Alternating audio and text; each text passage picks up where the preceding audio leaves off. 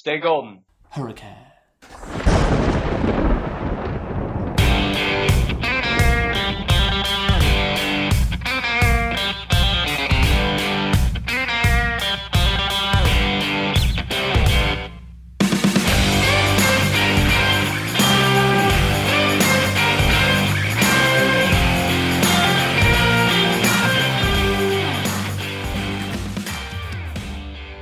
Hello and welcome back to the Golden Hurricast. We are a weekly podcast covering Golden Hurricane athletics at the University of Tulsa. I'm Ryan Token. I'm Matt Rectine, and man, what a year it has been. This is actually our final episode of the year. A lot of times we will take off the summer just for Ryan and I's sanity so that we don't have to edit a bunch of episodes all year round. But we thought a fun way to kind of end the year would be to do maybe a holistic look at Tulsa sports. So like a lot happened across this past year. And so we're just going to kind of dive into it and like, I don't want to say break down. Like it's not going to be I feel like a detailed look at every sport in any way, but just kind of the year of Tulsa's year. Yeah, sounds good. And you mentioned, I was saying like at the beginning, we are a weekly podcast, like I always say. And I'm like, oh, well, I mean, usually, but yeah, like you said, we have every year taken off most of the summer to kind of recoup, just reevaluate, not reevaluate, that's the wrong word.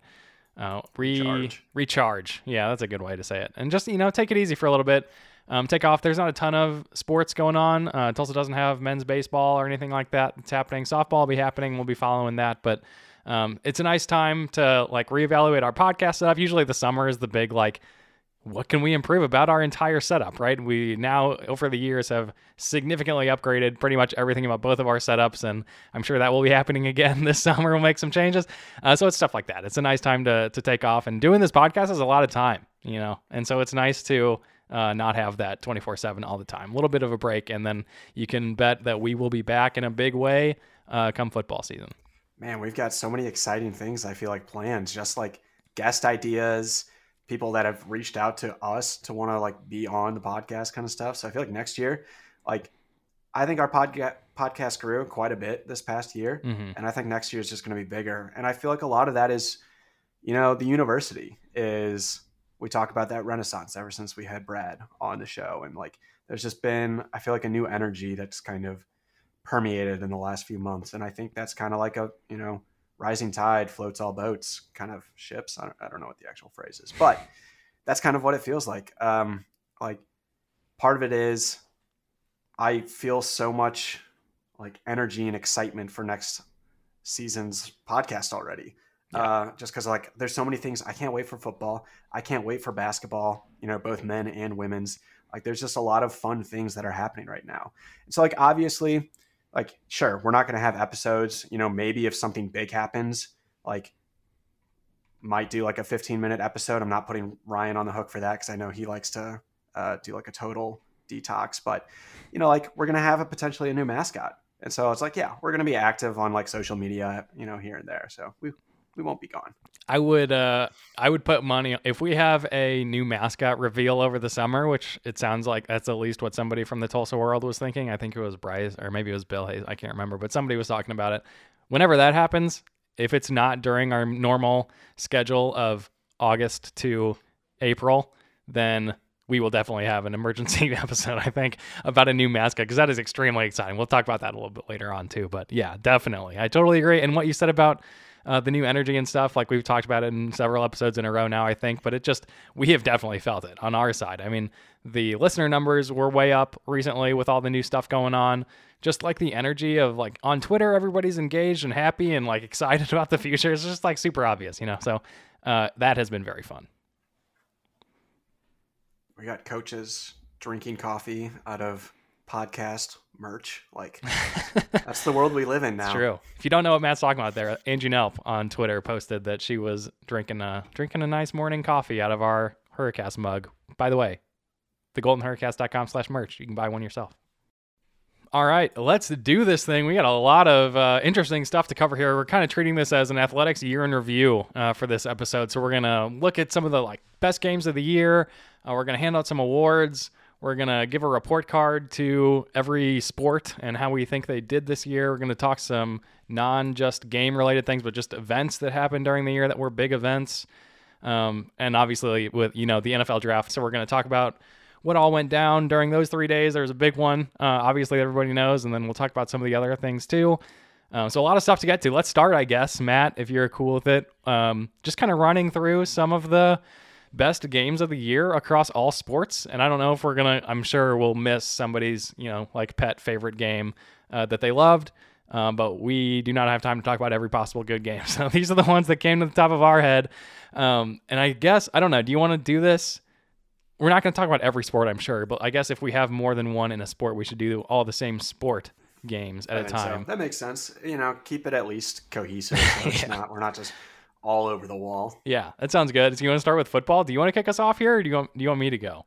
I think you should. I'm curious to hear what because honestly, for football, it was kind of hard for me, and I'll just preface this. There was no one game that I was like, that was incredible. Like last year, I think there were a couple that you can point to, and it's like this one, our wins were just kind of stressful, and our losses were some of our losses were bad. Yes, so, it's true. I'll let you kick it off, and then I'm curious to see if we have the same thought.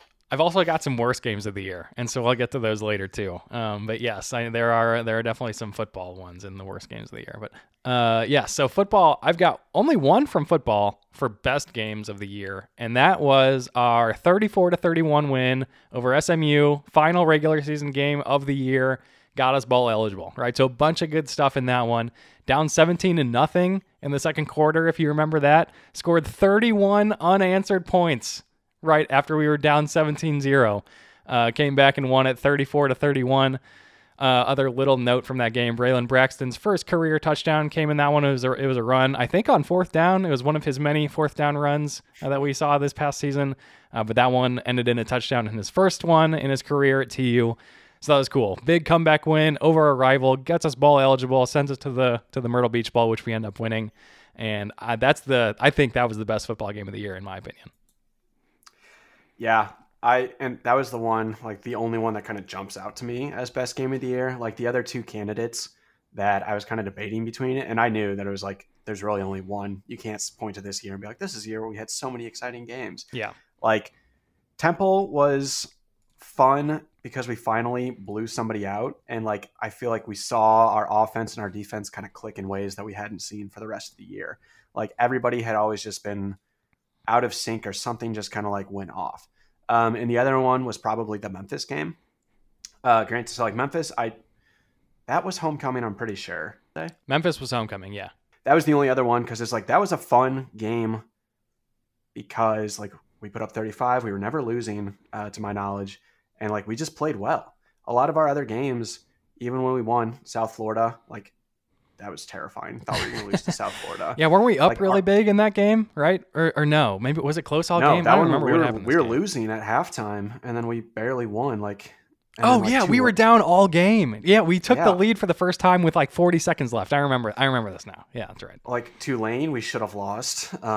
Yeah, so quick one on the Tulane. That was my weirdest game of the. I have a separate little thing for weirdest game of the year across all sports. And Tulane, the football game against Tulane, I have as the weirdest game. It was an overtime win, 20-13 in overtime, and like Matt said, it was ugly. As a lot of the Tulane games have gone recently. They're very boring the entire game, and then it becomes this kind of wild, very often disappointing, but the last couple years in a row, very exciting wins for Tulsa. And this one, we were up 13-3 late in the fourth quarter and almost threw that away. Tulane scored to make it 13-10 with 3 minutes left, and then they recover an onside kick, right? And they tie the game with a minute left. So then we get the ball back, and it's all we think we're going to do, I guess we think we might go score or something. I don't know.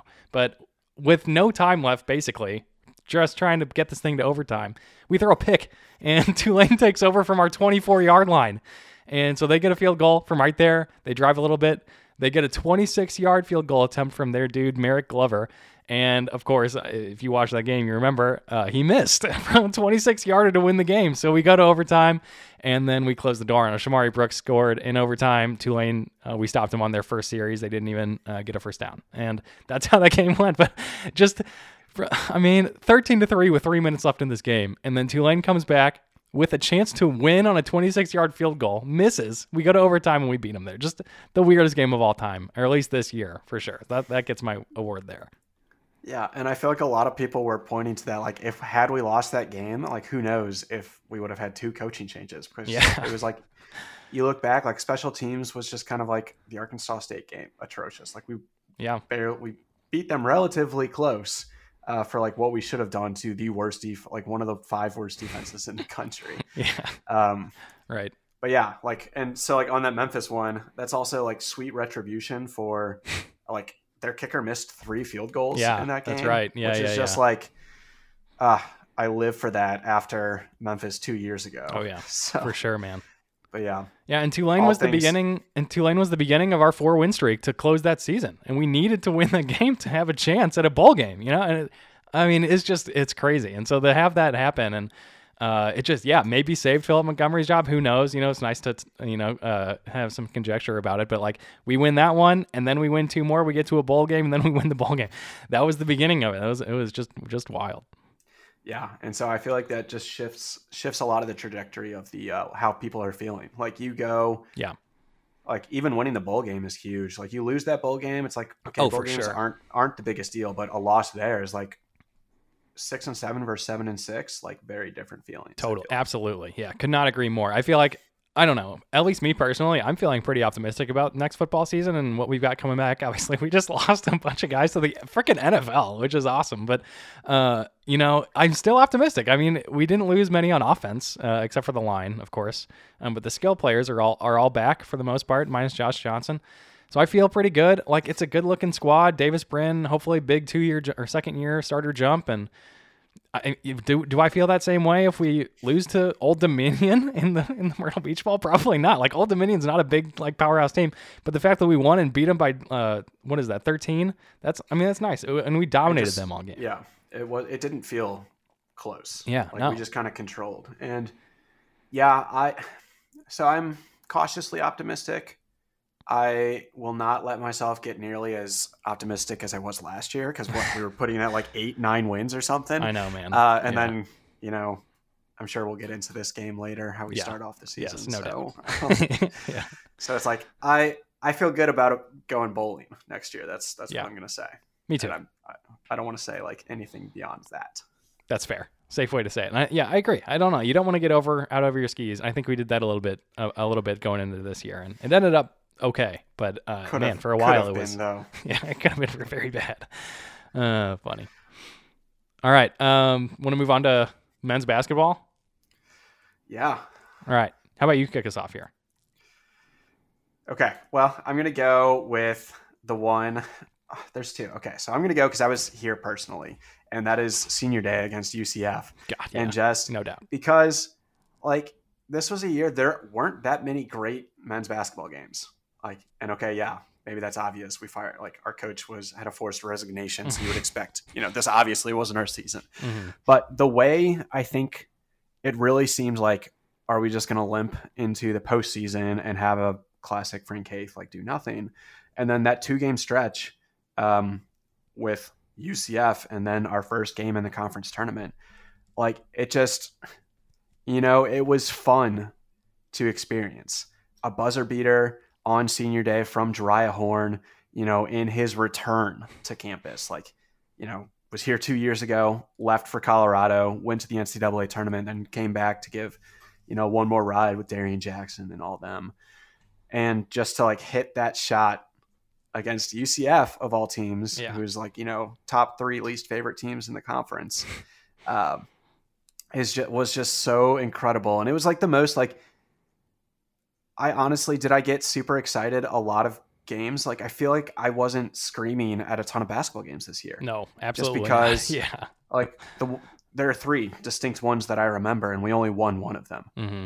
The other, we were up by a lot at halftime and then got blown out by Memphis. And then Houston, we made it close, but we couldn't pull it off. Yeah. And so, honestly, the Houston game was probably one of our best games that we played all year. Oh, yeah. Totally. Just knowing how good Houston was. Yeah, lost by 2, for me, right? Yeah, 2 or 3, something. It was super close. And yeah, there was the chance that we pull it off. Like we always play better against Houston at home, and it looked like that was going to be 3 years in a row. Yeah. But the UCF one was just like takes the cake for me. Yeah, it's weird. I was thinking about these games, looking down the schedule and everything, and it's just like so clearly the two really only two good at all wins, basically, were the last two wins of the season, which came in a row, like you said, UCF, and then I'll talk about the other one here since you talked about UCF, but Wichita State was the other good one, 73-67 win in the conference tournament, first conference tournament win since 2017, I think was the year. We talked about that several weeks ago when we were talking about right after we won that game. I'm pretty sure it was 2017. And we had four guys, a lot of the team played really well that game. It was one of Darian Jackson's best games of the season and his career, I think. He just played great. A lot of guys played well in that game. 21 from Sam Griffin. Darian had 20, 17 from Jariah Horn. Kept Travis Etienne in check. Tyson. Travis Etienne is the Clemson running back from a few years ago, isn't he? Just mixed up that name. Tyson Etienne. Yeah. Kept him in check, and the whole and now you look at Wichita, their whole team is transferring. They have one returning player who got averaged more than 5 minutes a game or something, and so that all is very good. That was a huge win. Wichita, always an awesome team to beat, so that was there. And then after I was saying earlier, after those two games, there are no good wins. We had the Wichita State win was the only top 100 KenPom win the entire year. Looking at it now, UCF has ended 104 in KenPom, so I think they were a top 100 win at the time, but not anymore. Cincinnati 101, so almost squeaking into the top 100, but not quite. And the only other close ones are Rhode Island at 132 and Southern Illinois at 125, and everybody else is not very close. So it was just an ugly year, and it's hard to take many, look back and find a bunch of good wins that happened, but there were plenty of bad losses, and I'll talk about those in a little bit. But yeah, those were definitely the two best ones. Long time. Yeah, for sure. All right, let's move to women's basketball. Here's some of the biggest games of their side. And they had one notable. This is the hardest one of the three that we've done so far already. Yeah, I know. I picked one from here that stuck out to me, but honestly, I was having we went to so many of these games, but I was having a tough time remembering separating them in my head. I don't know what it was, but anyway, women's basketball, hell of a year. Had their record-breaking 10-game win streak to start the season off. Best start to the season in women's basketball history for TU. So what do you pick from this? And the one I picked was the 72-69 road win at Memphis. And I remember that game being awesome. I'm pretty sure it came down to we hit a three really late, I think, that gave us that lead, and then Memphis didn't come back. I don't think it was a buzzer beat. I don't think it was a buzzer beating three. I think we maybe hit it with 20 seconds left and then held them or something. But it was just, I remember it being a huge win. I remember being very excited when that shot went down and that it happened. First win at Memphis since 2015-2016 season for the women. So just a big one all around there. So that one gets my vote. Yeah, no. So that's the first one that comes to mind because I feel like that is kind of obviously, they start off the season 10-0. And so they were already getting on everybody's radar. People were like, whoa, something's happening here. This is not what we've seen in years past. Yeah. And so it's from that, just the South Alabama game, kind of sticks out as that was one of the best games of the year because that was the 10th win. And it's man, had they been able to, keep San Francisco out, how long could that streak have gone? Who knows? It could have gone another 2 or 3 games. But yeah, that Memphis one is kind of the first one that I think set the tone for the team, really going forward, because mm-hmm. a lot of the time, our non-conference schedule was, not super strong. Just the quality of opponents that we were playing. Yeah. And so a lot of times it's we'll do decent in non-conference and then kind of, start to falter when you get to conference play. Mm-hmm. And to have this be the first game that you play in conference and it was this. Yeah. I know. That was one of the most that was the most exciting basketball game I had watched up to that point. And this was January by then. So we had already had 2 months of men and women's basketball at the time. Yeah, you're saying it was the most exciting game between men and women, right? That you had watched up to then? Yeah. Yeah, for sure. I agree. And so, so exciting. Maddie Biddle hits that three with like 12 seconds left to put us up 3. It was Biddle. Memphis, okay, I couldn't remember if it was her or Poindexter. Okay, so it was Biddle. Yeah, Nice. and then Memphis scores one more to make it a 1-point game, and then Tamara Poindexter hits free throws to kind of make it nail in the coffin with 3 seconds left. Nice. And so then when like Memphis came to Tulsa, like, is it going to be similar? It's like, no. At that point, we just kind of blew them out of the water. Yeah. Right. And so the other game that I think is like the next most exciting, and it's similar to the men's side, is beating Wichita in the conference tournament. Yeah. Right. So like I believe the women swept Wichita this past year, which is always exciting. Let me double check. Yeah. So we beat Wichita all 3 times, but in the conference tournament, like we were down towards the end. Yeah. Made it, like came back into overtime and then just like won by 2. And that game was we all amazing. remember like Wichita just kind of gave up on that last possession. Like we destroyed their spirits. Yeah. That was, I forgot. That was so weird. Yeah. They like stopped. Yeah. And then like it was so close to then beating Wyoming. Oh my God. So, yeah, I know. like, I was going to talk about the Wyoming like, game too. Oh my God. So awesome. There were just so many good wins this year. Like it's so hard to pick. And there really weren't, like, if we're doing like, sure, we're going to do worst games of the year later. Like the women, like their worst game was just because like they got outplayed by like teams that were bigger than them. Yeah. Or like really good. And it's like, that's not that bad in comparison to some of the like worst losses that we saw. Yeah. Agreed. And like, yeah, you mentioned the Wyoming game and it was a loss, but I mean, we're talking best games of the year, the not best wins of the year. And that was an insane game. Second round of the NIT.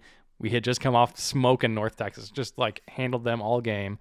And then Wyoming, we go on the road there, and North Texas was on the road too, where we beat them so bad. Wyoming also on the road, and 3 overtimes, just back and forth like crazy. We had 6 players play in this game, I think, for 3 overtimes. Like, imagine the fatigue levels happening there. Yeah, the altitude for sure. And it's just, by the 3rd overtime, they just pulled ahead. We ended up losing by 7. It was kind of a rough 3rd overtime, but the game up until that point was definitely one of the best games of the year across all sports, for sure. That was an incredible one. Yeah. And the South Florida loss where we, barely lost, that was one we were so close. Like we have not beaten South Florida like ever. Oh my God. Yeah. And, like South Florida is generally like, if not the best, they were the 2nd best team this year, but normally they're like top team in the conference ever since UConn lost. And like we almost beat them in South Florida and like we just couldn't hold on and finish them off. Like that game was super exciting and like just fun. And like that's awesome, I think. And I feel like how much of the momentum that the university has, like you can point to like women's basketball is a key driver of that in my mind. How much what they have? Just like that momentum, that energy going into next year, the excitement around the program. I mean, the women's basketball contributed a bunch of that. Oh man, yeah, absolutely agree. I feel like that feels like it kind of kickstarted it all. It was like, oh my God, the women's team is good. What are we doing with the men's team? We got to make a change with the men's team.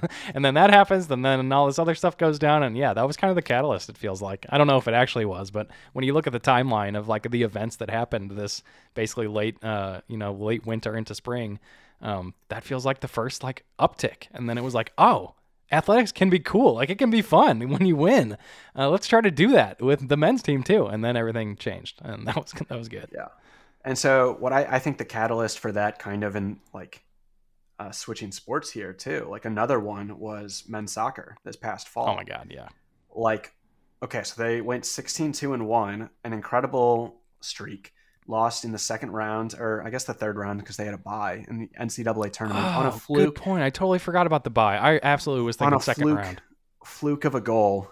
But like, man, what a season and how many exciting games. And like, so I've got to think that you're going to talk about the SMU game that we had the winner right before overtime ended kind of thing to get that victory. But for me, like, that 2nd round game, or like our first one that we actually played in the tournament against Creighton. Yeah. That was awesome. That was the first one that I had actually been able to see in person all year just because of things just kept coming up. But it's like between that one and the UCF one where we won the conference championship, we're just so excited. Soccer is just such a fun sport to watch because there's no stops, is one thing. So it's just like constant, and it's just like I grew up playing soccer, so I kind of understand what's going on, and it's just a whole nother level of like what they can do. And we have such a strong team, and I'm just bummed because it's almost like a what if. Like if we didn't have injuries to our top 2 players towards the end of the year, Yeah. there's a strong chance we could have made it, like gone on like another couple rounds. Well, I think they played, right? I'm pretty sure Malik Yeah, Henry but Scott they were and they were Meinhardt on both minute played. But yeah. they were on minute restrictions. Okay, So yeah. like Malik Henry Scott in the Creighton game came on for like a total of 10 minutes. Gotcha. And Alex Meinhardt was probably on for like 30-ish minutes. Yeah. But they did not play that much against West Virginia. Yeah, that makes sense. And I think it was the first second round win in the NCAA tournament for TU since 2012. So that's pretty notable too. That's pretty sweet. Yeah, I mean it was an awesome season for them. You're right. I'm totally going to talk about the SMU game. But the NCAA tournament game was amazing. And you're right. Like that was super cool. SMU, obviously, I mean, a little bit, it was special to me because one, I'm not a huge soccer fan. I don't know that much about the sport. I haven't been to that many games in my life, stuff like that. And so when I go to them, I have fun, but I don't know as much about like what's happening and what to watch for and stuff like that. And I went this SMU game. I went to this game. One, it was just packed. It was just an amazing atmosphere at the stadium. It was busy. It was loud. FC Tulsa came out with a bunch of fans too, like the city's team, and they brought a big drum and they had like fog machines and all this stuff. And it was an awesome event, and it was busy and loud there. And then this game just back and forth all game long. And I think it was, what was it, like 2-2, or I can't remember what the score. Let me find it. It was 2-1.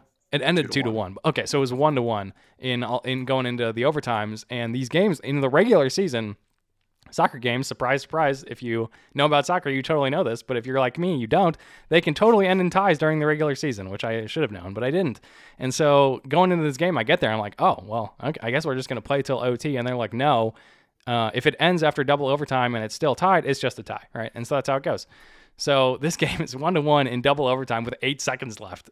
And it comes down to it. And like, if you were there, it was just nuts. We had a corner kick happen. Some guy kicked it. Malik Henry Scott kind of bodied his guy and got him out of the way. Hit it a couple more times. Someone took a shot on goal. Goalie blocked it, bounced back out. And of course, who is going to hit it? But Alex Meinhardt comes in and hits the game winner with 8 seconds. Like, if he doesn't score right there, it just ends in a tie, which is so much less exciting than an 8 seconds left double overtime goal to win the game against SMU, right? Just an amazing one. It was awesome. Had a great time at that game. Went to some more after that because I had so much fun there. And hopefully I'll be able to come back and go to some more men's soccer games. It was really awesome. Wild crowd, fun game. Definitely my game of the year for soccer for sure. Yeah, and I think if you look at it in terms of like what sport probably had the most student engagement or like people were there and it was a fun environment, it was soccer this year. Mm-hmm. Like football is just obviously like it's always hard for football, one, just because it's in a huge stadium, and so it's like we have a smaller student section in general makes it hard. Mm-hmm. Like the soccer field, the pitch, smaller section, fans are loud. They had the smoke out there. It was a lot of fun. Do they actually call it the pitch in the United States? I thought that was just a British thing. I don't know. Some people do. Okay. I mean, they very well might. We are a refined podcast, sir. But yeah, no. And like one of the cool things, and like this is something we also got when we went to the SMU game that I try to forget about sometimes in football a couple of years ago, but. Like we sat right next to Jackson Player's family when we were at that game. If you remember. Mm-hmm, I do. And so like just being able to talk with them, and then they're like the things that they are cheering for or like talking about, very different than like your average football fan. Oh, totally. So it's like they know defensive line stuff and they know like what they're doing, which is just the soccer game that I went to. I was sitting next to like half the team's parents who were at the game.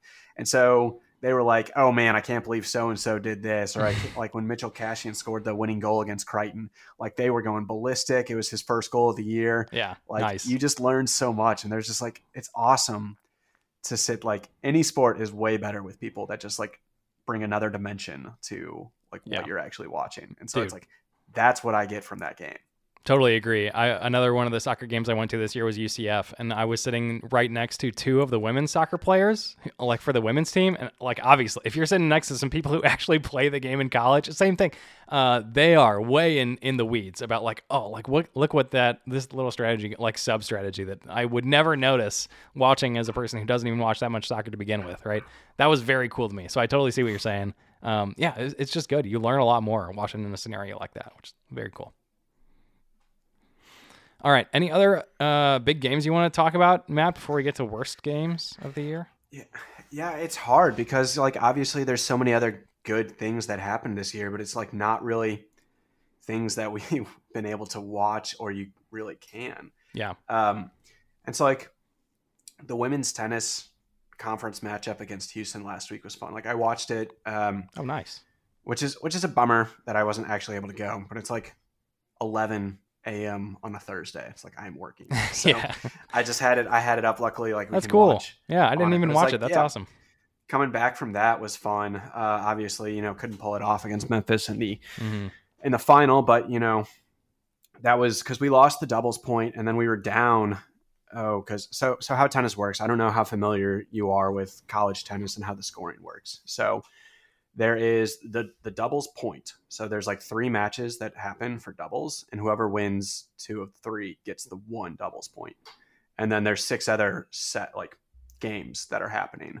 And so it's the first team to get 4 total points wins. Gotcha. And so a lot of times if you see tennis where they only play 2 sets and it looks like they just stopped, well, yeah.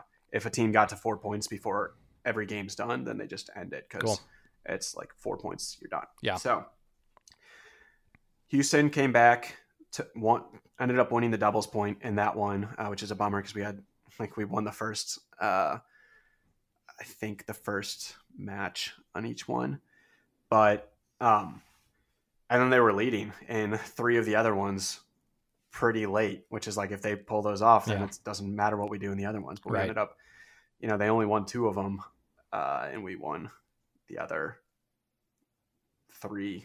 Or I guess 4, because we had to win 4 singles points. And so to get that, then to, beat SMU next, who was the top ranked going into the conference, and then just lost a heartbreaker at Memphis. So it was a great season. I enjoy watching tennis. I have a very rudimentary understanding of the game. Mm-hmm. Like obviously it's on all the time. Like I watch the Grand Slams, I watch Wimbledon. I've tried to play it every now and then, but it's just a completely different game that they're doing. And so it's a blast. It's just they play at such inopportune times to actually go watch. But yeah, that was the other one that I was like, that was a really exciting, and that's really close. Like that happened 2 weeks ago, so it's pretty fresh in the mind. Yeah, very nice. Sounds good. Or last week, sorry. Yeah, it was last Saturday. Gotcha. Cool. All right. Move on to worst games. You want to do that real quick? Real quick. I can't. I don't want to get too down. Can't spend too much time on it. I know. Let's ignore basketball then. Yeah, let's do it. My God. Yeah. I actually only think I have one from. No, I have two from. I only have 2. I only have games from football and men's basketball in the worst games here. Yeah, I would probably agree with that. I mean, I'm sure there were more, but like the ones that stick out in my head were the ones where I get the most pissed, which are the ones that I watch the most, which is football and men's basketball. So yeah. Yeah. Well, let's do it. I want to start off football because I was there and you weren't. And that is the opening loss to UC Davis. Yes.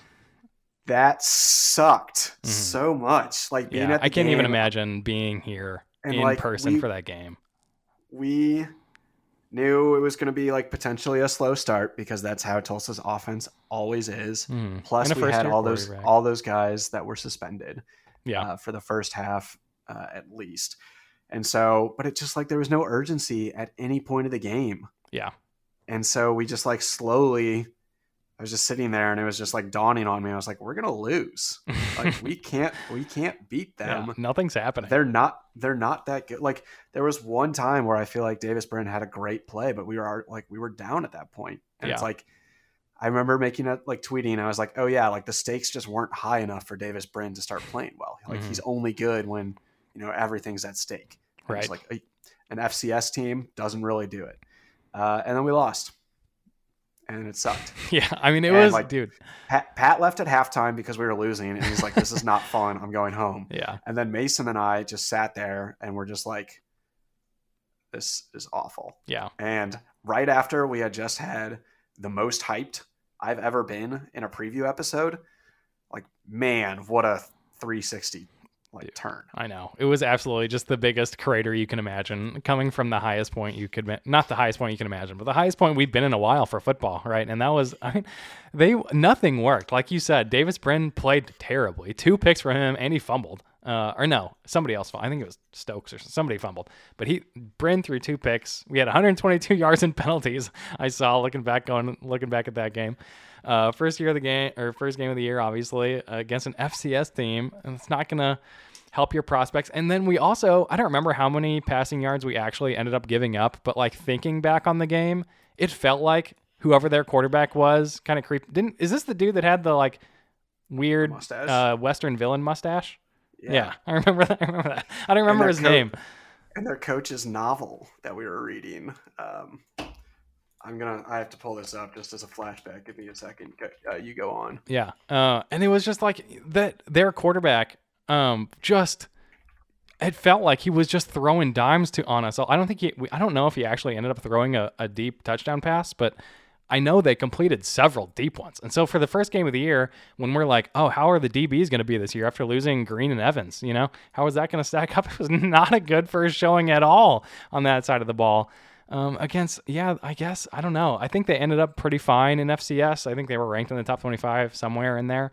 But man, I mean, it was like you said, man, just absolutely the worst start you could imagine to this football season. And fortunately, it ended better, and we talked about some of that, but just an ugly way to begin the season here. Yeah, so their quarterback, Hunter Rodriguez. Yes. There we go. I'm looking at his mustache. Sorry, it's just so funny. He was like 28 of 36 for like 311 yards against us. Like, that was not good. But their coach is he's that Dan Hawkins. Yeah. Used to be at like Colorado State, I think. But it's like, do you remember? I'm going to read the first line again. He has taken his family on vacation to Machu Picchu. Oh, yeah. That's right. He taught science, jumped out of airplanes, and coached football in 13 different countries. It's like, for Dan Hawkins, those aren't simply items to cross off a bucket list. They have been opportunities to learn. It's like a high school essay. Yeah, very nice. I thought I remembered something about Dan Hawkins related to Tulsa. Did he have nothing? Am I just dreaming this up? I thought he had some connection here somehow. I can't remember. Yeah, because I remember going on his Wikipedia page and trying to find out what 13 countries he had coached in, and I thought he was like one of them was it the Arena League team maybe? I don't know. I thought there was some weird connection. I don't know. Somebody's probably going to know it and think we're dumb for not remembering. Yeah. Oh well, that's fine. Doesn't show up on a Control F on his Wikipedia page. So. Yeah. Well, there you go. Now you know for sure. No connection to Tulsa. But yeah, totally agree. Just a bizarre, awful game, awful way to start the year. Funny to look back on now, kind of, because it ended up being not a train wreck of a season. But wow, it started. Man, it looked like it was going to be one for sure. Just rough. Okay, the other football one. Oh yeah, go ahead. Just one more comment, and this is just something that I like hate scheduling FCS teams in general. Like, if you win, cool, you're supposed to. If you lose, that sucks. So it's like kind of just like it's never going to be your best win, but it can always be your worst loss. Oh, for sure. And it, like, the point is, like, it's supposed to be a warm up for your players, but oh my God, it is. The FCS team is looking at this like a national championship opportunity, right? And that's not a warm up environment to play in. So, I mean, it's not like you're going to lose to them every time, but like when you lose, like you're saying, Matt, there's no upside either way. You either do what you were supposed to do, and even if you win and it's close, it's like, oh, okay, we almost lost to these guys. And then if you lose, obviously, you lose, and it looks very bad. Yeah, I feel like we got bailed out by like a decent amount of other teams losing to FCS teams. Oh yeah, there was a bunch. Yeah, wasn't it? It was like the most in 15 years or something. Yeah, Washington lost to like Montana. That's right, I remember Montana that. State or something. So that was kind of like by like double digits. Yeah, So yeah, it was like yeah, a 2-point loss. And they were doesn't look too ranked bad. or something, weren't they? 24 or something. I think Washington was ranked preseason. Yeah. Yeah, wild. So At least for not them. anyways, Yeah, still bad, but not as bad as that. But yeah, the other football one I had was the very, very ugly beatdown we took at the hands of the Houston Cougars, 45-10 loss, and that one is 28-3 at halftime. Davis Brin threw 3 interceptions in this one, and the biggest thing I remember, aside from us not being able to do anything, was Houston's running back being able to do literally everything he wanted to do. Alton McCaskill for them. I feel like I don't know. I'm dreaming this up maybe, but I thought I saw something about him maybe transferring. I can't remember. Anyway, he smoked us all game long. Could not stop him. 45-10 loss sticks out in my head as just an absolute dud of a game against the Cougars. Yeah, it was definitely an ugly game to go to. Be there in person, just kind of in shock. Obviously, like hindsight, all right, Houston was really good. Yeah, like they ended up losing to Cincinnati in the conference. I thought for sure they were going to beat Cincy also, by the way. I thought, man, Houston, they just looked loaded by the end of that year. Yeah. And like, you're missing a lot of key context. Like our team was sick. Houston was really good. We weren't that great at special teams. They had fun. I mean, fortunately, the fact that we didn't give up any special teams touchdowns that game, that's the real feather in our cap, in my opinion. Like, were they sick though? I know that's what the story was. Like, how bad was it? Houston poisoned our team just like they did when they beat us by 100 points. I mean, it's the only way. The only way. So I'm with it. I feel you. It could totally be the case. It just felt like I remember when that story came out that we were sick. I was like, why wouldn't you say that? Nobody said it in a press conference. It was just like a thing. Like it was like two sentences in a Tulsa World article. No excuses. I know, this but team doesn't believe in them. I mean, if that's the reason, I respect it. I mean, that's fine with me. It just feels like something you would say. I don't know. Maybe not. Maybe it is. Maybe that's all it is. So I don't know. That's fine. That's cool. Yeah. All right. You want to do the next one? Whatever you think is it could be any sport. Worst games. Sure. Yeah. So I'm going to hop over to basketball just because I don't think any of the other losses that I can think of, like, what do you got? You got Oklahoma State, Ohio State, and there are two other ones that I just can't even think about. You're just thinking about football? Yeah. Oh, Cincinnati. That was sad, but Navy. Oh, yeah. Well, I didn't even watch that Navy game, but I mean, can't be your worst loss if you know you're going to lose going into the game. Yeah, that's my opinion. Basketball. Hopping in to the basketball game that really, I think, set the tone for our season. And it was our second game of the year. Yep. And that was when we lost to Air Force. Yep. I had this one too. Oh my goodness. Air Force is full of freshmen. They're also Air Force, ranked, I think at the time, if not in the 300s, in the very, very high 200s. Yeah, for sure. KenPom. I'm pretty sure they were in 300. The game, it looks marginally less awful. They were. Yeah, real quick. When they played us, they were 304. Okay. Man, I was thinking 303. I was real close. Nice. That loss looks marginally less awful when you take into consideration that they beat like San Diego State or Matt. They were terrible. No. They went 11 and 18. Yeah, but like marginally, I didn't say what margin. I mean, it's true. They ended better in KenPom than they were when they played us. So you're right. Yeah. So they were better than 304 that, they were when they beat us. But at the time, oh man, to lose to such a young team and to just look bad. What was the final score of that game? It was 59-58. Yeah. Lost on a buzzer beater. And I just remember sitting there like in shock. Yeah. Like I was already like, man, we're barely going to beat Air Force. This is kind of like, this is annoying. Yeah. And then it's like, that was also the same day the Tulane game happened. So what a weird day of sports in general. Oh, it was. Wow. You're right. Yeah. Like, ugh, that sucked. And I don't know. I think in my mind, and I have always been a Frank Haith, quick to judge.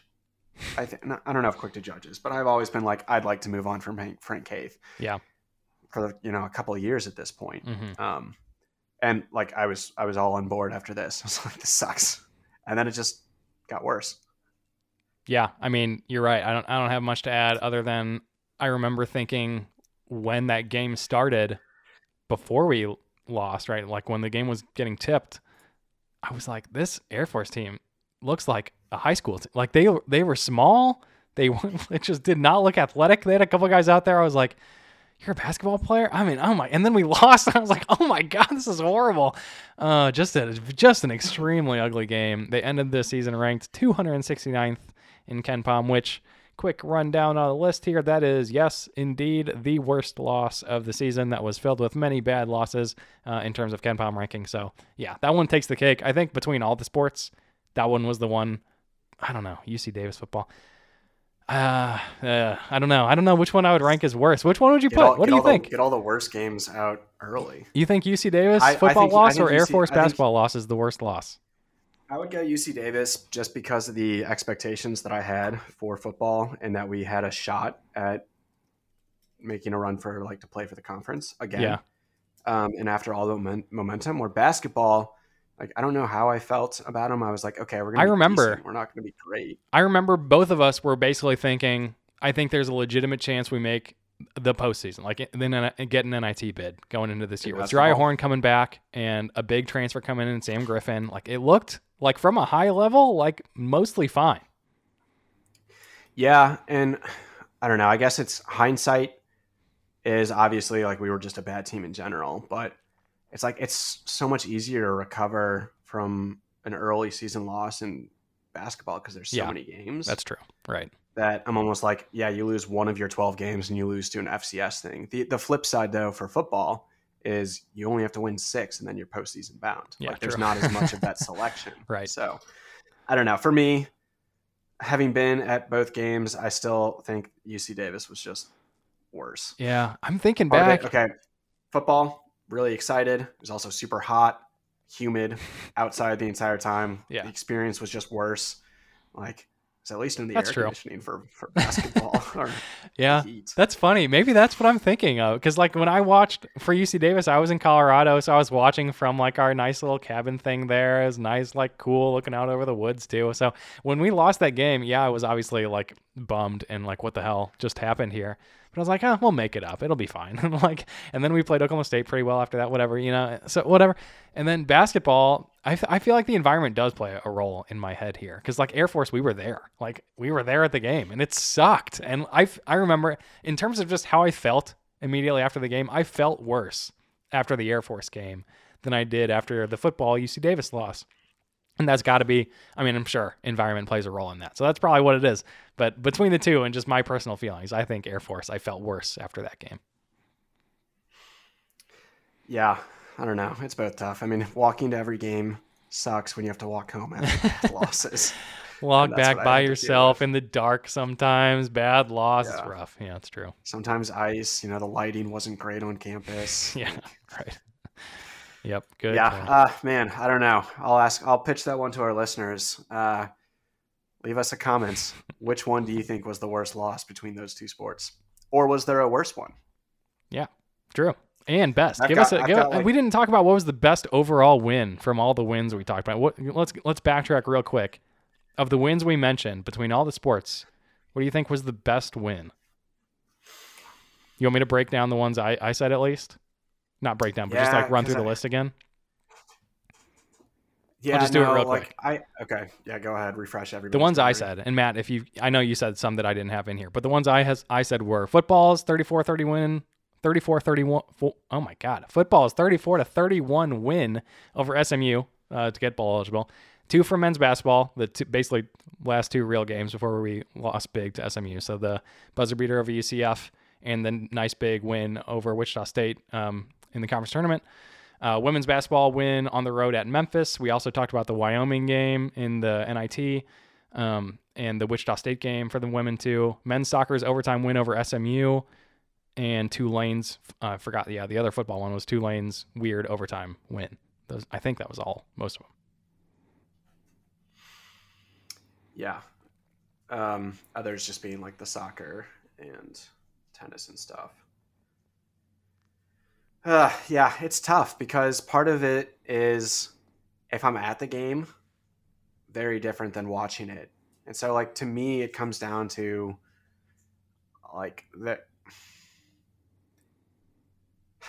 yeah, I don't know. In my head, the one that I gravitate to is just the UCF win in basketball on senior day. Right. Like, because there weren't a ton of just exciting in general moments. And that one, I just like had such a vivid reaction. And just like, I remember being so excited. Everybody went wild. It was senior day. It was fan appreciation day. Shit, that's right. Yeah. Like nice. It was the university, I think, it was like not too long after our episode where we were talking about fan engagement. And it was like, it really seemed like that kind of changed a lot for the university. And it's like, I think they knew that it needed to get better, but this is kind of like the first one of the big times that we saw where they were actively trying to, improve it. And so that was a big part of it. Like there was a lot of students. It was a fun environment. And then to pull off that buzzer beater, and like Jariah Horn is like one of my favorite TU basketball players that I've got to see in the last couple of years. Like Darian Jackson's up there, Jariah Horn, obviously, for like this past year. And so that was a lot of fun just to be at. And like all the other ones, or like a majority of them, were watching probably like on TV if they weren't on campus. It's like, yeah, the Wichita State game was also incredible, but like, yeah, I watched that on TV. It's not quite the same.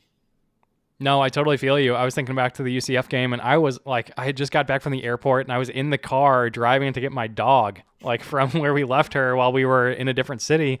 And so like, I have the same thing. Like I listened to it and I heard it happen, and it was amazing, but it's not the same as being there. Right. And so I totally get that for why that's your number one. And the same thing for I think if I were picking my number one, I would pick that soccer overtime win. That was the most excited I was about any sporting event this entire athletics year. I think there were a lot of good moments, but this one was definitely, I think definitely number one. It was just, I don't remember being this happy about sports at TU in a long time. And we've had lots of happy moments. I'm not saying that nothing good ever happens with TU sports, but this one was just over the moon. I mean, it was cool. It was an awesome environment. We already talked about it. Outdoor, lots of like fog machines, big drums, FC Tulsa, like famous Tulsa athletes were there. It was really good and just an awesome game. I think of all the ones, I'd probably put that as my number one. Okay, so we backtracked. We talked about best games of the year. If you think of a what do you think the best game all year, listener, was? Let us know. It'd be fun. Same thing with worst. If you think we got the worst one between all sports wrong, let us know that one too. Yeah, because it's like I guess we didn't talk about them, but like I just want to like talk about two of my other worst losses for basketball. Yeah, I've got one more as well. Okay, well, I'll let you go first since I started off Air Force. Oh, okay. Yeah, sure. So the other one I've got is let me find. Tulane. Yeah, we lost 97-63 to the Tulane Green Wave, if you don't remember. And Tulane, while they did have a pretty decent year this year, they were not like a powerhouse in the conference or anything like that. They ended up. Let me see where they ended the season. Oh wow, actually they ended up a top 100 KenPom team. They were number 98. But still. Like just what is that 34-point loss to Tulane, and that was to cap off a 7-game conference losing streak right in the middle of the season. It did not seem like it was as close as 34 points. Oh my god! I mean, the team was dead. It was like nobody besides Sam Griffin was there. Yeah, it was horrible. I mean, there was legitimate talk like, is Frank Haith going to be fired after this game? The end of a big streak, right? We had lost 6 in a row already, and then you drop one to Tulane by 34. I mean, oh my gosh. And like, yeah, fortunately we won the next game against South Florida by almost the same margin. Like we won by 31, but it felt like absolute rock bottom for a Tulsa basketball program when we dropped that one by that many. Tulane, I looked back at that game when prepping for this show. They had 7. We've talked about on this show how it's like very awesome when we have like 4 guys on our team who get over 100 offensive ratings in KenPom. Tulane this game had 7. Like almost their entire team that played got meaningful minutes, got over a 100 offensive rating against us.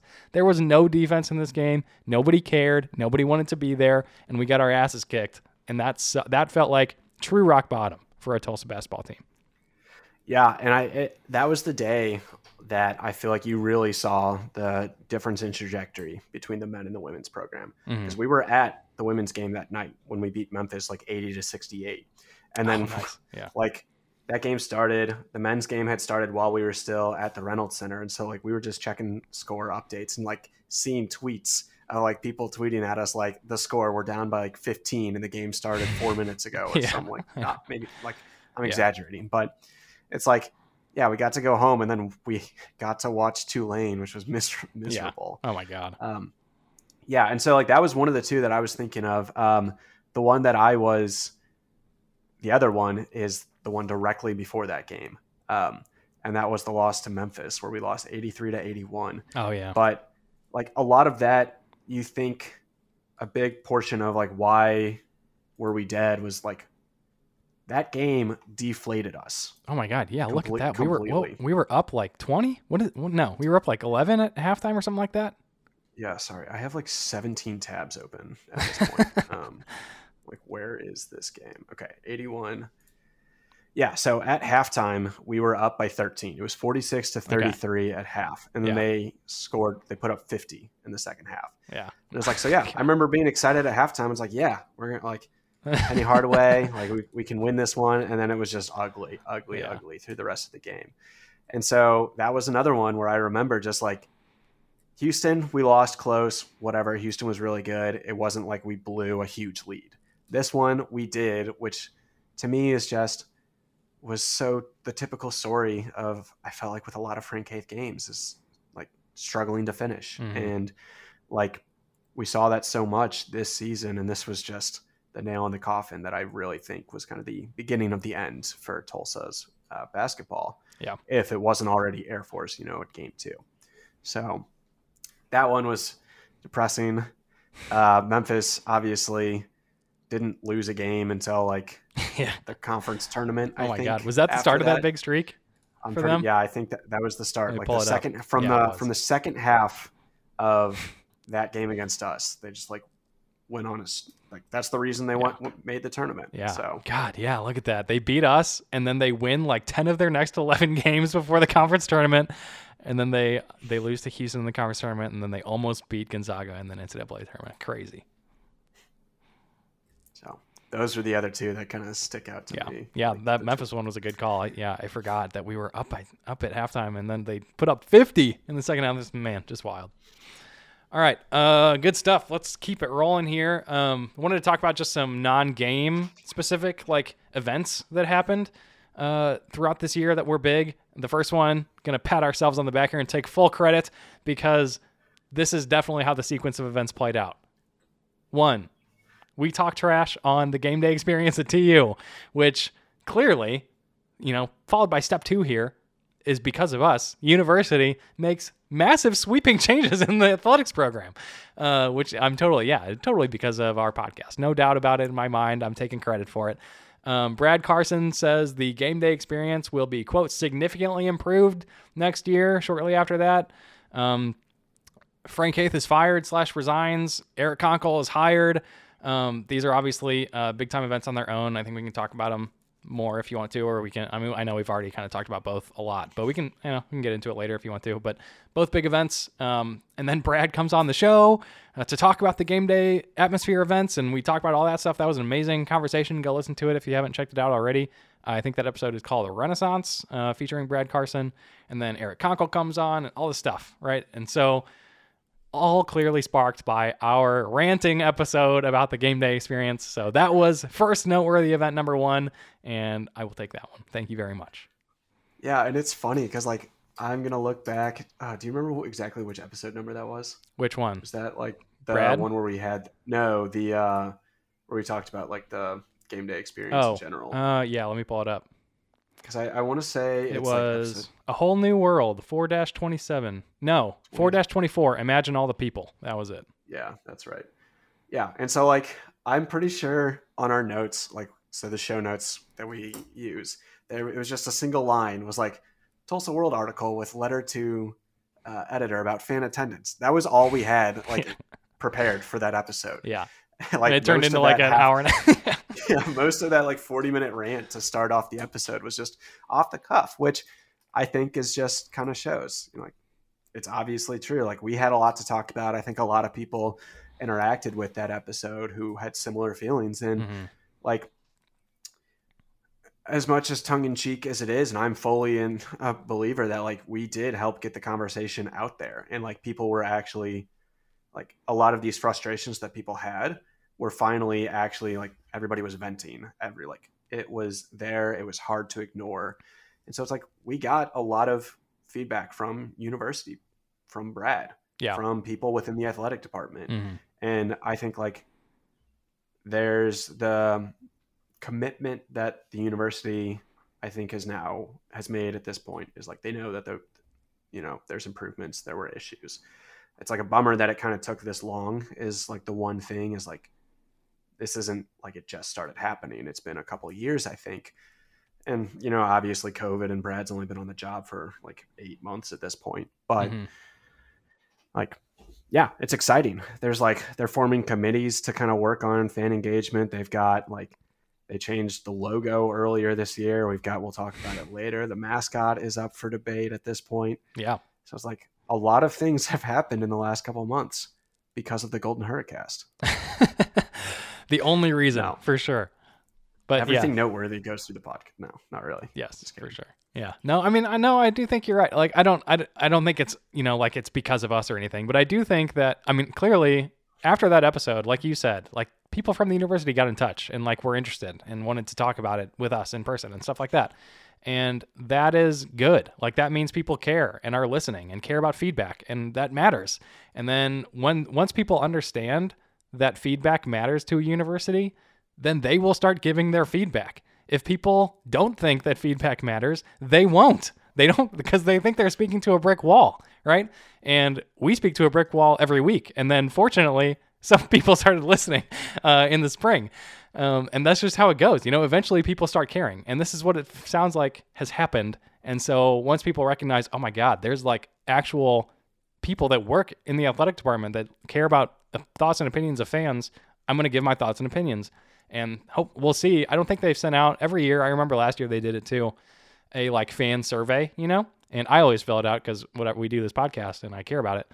I wonder what their fill out rates are of those. And I wonder how that changes this year. I feel like it's got to be way higher. I feel like it's going to be a big year for that fan survey. And whenever they send it out, I'll be sure to tweet it out if you don't get the email or something, and fill it out, please. I think they want to know. Right now is the time. Like, now is when a lot of changes are being talked about and are happening. So fill that thing out whenever it comes out. Yeah. Also fill out our survey when we put that out at the end of the year for thoughts, comments. I don't know. We normally do that, right? We do. I don't think we did it last year though, but yeah, we could do another one. Well, we should. I don't know. Yeah. I think we should. Yeah. But, and like, just on that point, as like silly as it sounds, but just the comment about like, you talked about nachos. People kind of like latch on to that as like that got latched onto so hard. It's so funny, right? And it's funny, and it's just like that's just like a funny little side comment. But the fact that Brad has been like, yeah, we're gonna have better nachos, like that is just kind of proof. Like, okay, this silly joke that we kind of like talked about because like, yeah, the nachos are bad, is like they're listening. So if they're listening to that, they're listening to everything. It's true, and I think that's like, yeah, you have this mascot like that he talked about. Brad has just been super active on Twitter, I think, with a lot of the TU fan base and people like that. And so, yeah, just the commitment and like giving out his phone number, being active. Like the university, it seems like they're listening and like doing fan events, the Conkle press conference, like the gala, things like that they're opening up to people. Like the spring game seemed like it was a bigger deal this year than it had been in the past. Like they made it a whole weekend, the TU Hall of Fame event. So just like a lot of really cool stuff. Moving off of that to kind of another big moment that I think is kind of a I don't know if not defining, but just like it's kind of sports, not game related, but obviously like Gillespie's like move to TCU. Mm-hmm. Like that's big. Yeah. That is it seems like it's the biggest poaching that we've had of one of our coaches like in a long time. I for think sure. Before that, it would have been Danny Manning probably to Wake Forest, years ago. Mm-hmm. But it's like Montgomery, like 5 years ago, we thought that would be the case after that Miami Beach Bowl win. Yeah. And obviously that hasn't been the case at this point. And so right. Gillespie, just our defensive coordinator, but him moving on to TCU, like that is the biggest loss of a coach. Like obviously, like we've lost like Mizzou, taken DB. We lost running back coach to Arkansas, things like that. But it's like, this is the big one. And so it'll be interesting because, we had, obviously Gillespie was in the system and came up after, was an assistant that became defensive coordinator. And that's the same thing we're doing with Olson, taking over that role. And so it'll be interesting to see, how does that change? How does that look next year? And, the fortunate thing is I thought we might lose a lot more people to the portal than we did. Yeah, seriously, man. That was awesome. Like Jackson Player moving on. Totally get that. Like he's going to go to Baylor. He's going to be drafted next year. Mm-hmm. And it's like, yeah, good for him. Yeah. But it's like to not lose that many other players. That was huge. I think I think that speaks well of Olson and like what he's going to do. Yeah, I think it speaks well of Olson, and it speaks well of Philip Montgomery as a man and as a coach, right? I mean, people we can talk about his game results all day, and we'll do that during football season. But man, the team just loves him, and that has been very clear. Like since he's gotten here, he's just a likable guy, and people like playing for him, and that matters, right? And we won that. I can't remember. I don't know if the AAC gave out this award or somebody else, but it was like the most stable program in the American, right? And we got that last year. And it makes sense. Like coaches do leave, but they don't leave that often. Like before this, the last 2 years have been when we had a lot of people leave. Like we had 2 DB coaches leave in a row. Now Gillespie is gone. D-line coach left a couple of years ago. And it's just like, yeah, the whole defense keeps moving on basically. But like a lot of before that, there were several years in a row where it was a pretty stable team in terms of personnel and team in terms of staff as well. So I agree. I think you mentioned losing Jackson Player. That was obviously one of the big losses. Losing to Caleb Evans and Allie Green last year was a big loss. Both of those guys now in the NFL, one drafted, one as an undrafted free agent. Talk about that later. But yeah, I mean, overall, very, very solid with the transfer portal. And speaking of football, like another notable event, Philip Montgomery signed a 2-year extension, which happened at a, quote, unspecified point during the season. So who knows when that was like, I don't remember when that was even announced. It was in like October, November. It was like pretty late in the year. I want to say it was like, we didn't find out about it until after Temple. Yeah, that sounds right. Yeah, Temple. That sounds correct. Sometime around that game. But yeah, it was like, oh, okay. What Temple was like, it was like soon, it was it was probably right after or right before the beginning of our winning streak, right? It was like right around that time. But it was like, we had just lost a bunch of games in a row. And then it's like, oh yeah. And Philip Montgomery signed a 2-year extension. I was like, what? I was expecting the opposite news possibly, but no, I mean, I love the guy. I think he's a good dude. Optimistic for him next year, like I talked about already, but getting that extension at that point in the year was surprising to me. Yeah. Man, it's hard because there's like so many things that happened, like cross country won the conference. Yeah. Like again. Yeah. For like, what is that? Women's 7th year in a row or something? Yeah. Like, I mean, they dominate every year. Which is, that's just how it is. Like there's just, I feel like so many little things that it's just so hard to, obviously, like we can't keep track of everything that happens in the year, but like just a lot of good things. Yeah, let me blaze down like 4 more in a row here that happened that are not really, some of them are not even TU specific, just like things that happened that we talked about on the show. One of them, actually most of them are TU specific. Only one of them is not. And that is 1, the whole conference realignment shenanigan fiasco that happened during football season. OU and Texas announced they're leaving the Big 12 for the SEC, which sparked this whole thing. After much consternation, it ended up being that Houston, UCF, and Cincinnati were going to be leaving the American for the Big 12 along with BYU. And then that results in 6 Conference USA teams joining the American. Basically everybody else from Conference USA going elsewhere aside from like 2 schools or 3 schools, and Conference USA dying for the most part. But we have UAB, UTSA, Charlotte, FAU, Rice, and North Texas coming into the conference. So that all happened. Big deal. We had a giant couple episodes, and we had one giant episode speculating on who we might invite. For a while, we thought maybe Colorado State and Air Force. It sounded like that was basically a done deal. There were serious sports publications writing that was happening. And then it did not. And they basically chose not to come, as far as it sounded. We definitely invited them, and they said no, which is damning because we are supposed to be the better conference of the two. And they decided we're basically the same, right? Especially with Houston, UCF, and Cincinnati leaving. So that kind of sucked. But we get 6 Conference USA teams as a consolation prize. We'll see how that goes. It sounds like, I think it was basically confirmed in the last week that those 3, Houston, UCF, and Cincy, will be playing their last seasons this next season. This next year will be the last year in the American before they go join the Big 12. So we've got one more. The next year will be so fun for a bunch of reasons. One, the podcast is just doing well, and that's exciting. But 2, it'll be the last time we talk to Scott and Holman guys, which is sad, but also it'll just be fun. We'll get to, I'm sure those will be good episodes. So I'm looking forward to that. And UCF, we've talked to some guys over there that are really fun to talk to. We'll probably do that again. Cincinnati. We got the Go Bearcats guy. That'll be fun. Yeah, we don't play UCF. Oh, shit. You're right. I forgot. Gonna have to meet him in the conference championship game. It's the only way. And beat him. Yeah. What a send-off. That'd be amazing. Yeah. We don't have to stop talking to people. We could still, just maybe we'll play him again in the future, non-conference. Oh, I'm sure. Yeah. But regularly scheduled games against those guys. Yeah. So that happened. That was big. That was a big one. Yes, definitely. But we get to bring on the UAB podcast. The UTSA podcast is pretty big, especially after this last year. So, yeah.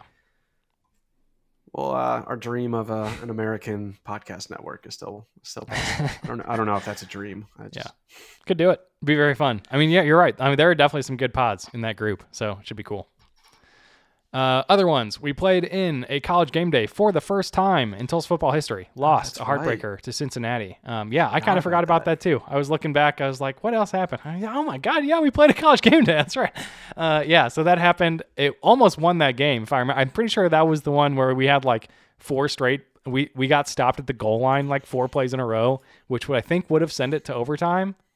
If we scored that and hit it and got the 2-point conversion, I think we lost by 8. Sounds right to me. Yeah, the game day thing, it was just cool, cool to participate in that. It wasn't ours. It wasn't at TU, but at Cincinnati, and we were involved, so which is huge, a lot of press, a lot of coverage on that game, and played them close. It wasn't like we got embarrassed by this team who ended up going to the college football playoff, so huge result there. Very happy with how that went. We could have got stomped, and nobody would have been too surprised, I don't think. Except for, God, these guys, the guys on our Tulsa football team, the players themselves, they would have been surprised because they know, look at the guys now. We got 6 of them now, I think, total going to the NFL in some form or fashion this season. That is massive. Cincinnati has 9.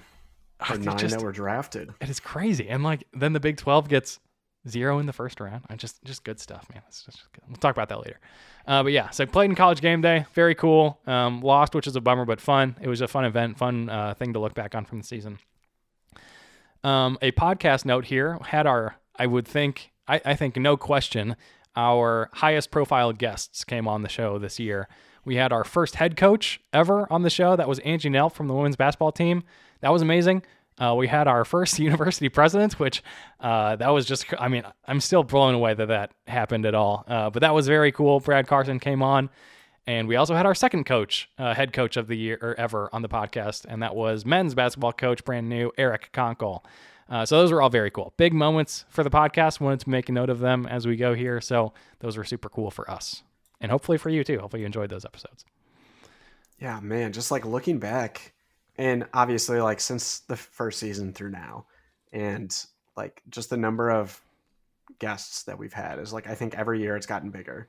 The first year we had, for sure, the big one was Dane, obviously, we got him pretty early on. Yeah, but we only had 3 others total, or something, 2 others maybe. I don't even know. We had no guests that year because we didn't know what we were doing. Yeah, and it took us this is the year that we had Kelly Hines on, which is just kind of wild that it took us 4 years to do that. Yeah, that was a mistake. We got it. Yeah, fortunately it happened before she's no longer on the Tulsa beat. But yeah, we're gonna have to get Bryce. We got to get Bryce next year. just the people that we had, like we got Cade McFarland was such a fun. Oh my episode. God. Yeah, he was great. Like being able to set something up with Harry Minium for Old Dominion was fun, like on short notice. Yeah. Like we got to talk to Steve Gage, like just a that was Tulsa sick. like Yeah, legendary I know. QB. Yeah. You know, JP is always a fun one. Some Yeah. of these other podcast guys. Mm-hmm. You know, that's always fun. What was the other one that I was thinking of?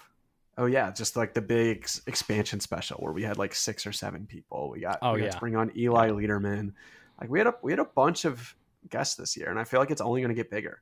Yeah. Because we had that like Twitter where people were like, I haven't been asked to come on yet. And then like Montgomery came up and asked you. Yeah. So yeah, our backlog of guest ideas, or even like not even ideas, but like guests who have come to us wanting to be on the podcast is pretty long. It's pretty awesome. Not to get like too, over my head here with how I feel about the podcast, but it is in a great place. That's all I'm saying. All right. A couple other. And I just like, I don't know if, I mean, maybe this isn't an announcement or anything, but it's like, I have a press pass for next year. Like I'm going to be. Yeah. We got those. I don't know. I don't think we've said that on the, we haven't said that on the podcast. I don't think. Yeah. I don't know. Well, and like part of it is because it's like, it's really just for me because I will be in Tulsa. Has that been announced? Am I breaking that? Matt, you're breaking the news. I was going to say it at the end of the show here, but yeah, I guess I'll just get it out of the way. I'll cut this. And we'll do it later. No, it's fine. I don't want to. It's not all dramatic. I'll just say it. But yeah, we've been doing the show from Tulsa, right, forever. Like we both live here. We started it in Tulsa. Started sitting around my table in my air conditioned attic, and it was very sweaty up there. Those days are long gone. We've been doing it differently lately, but still, we're all in Tulsa. Matt and I are, and Pat is too. But R.I.P. Pat, he's still alive, but doesn't do the podcast anymore.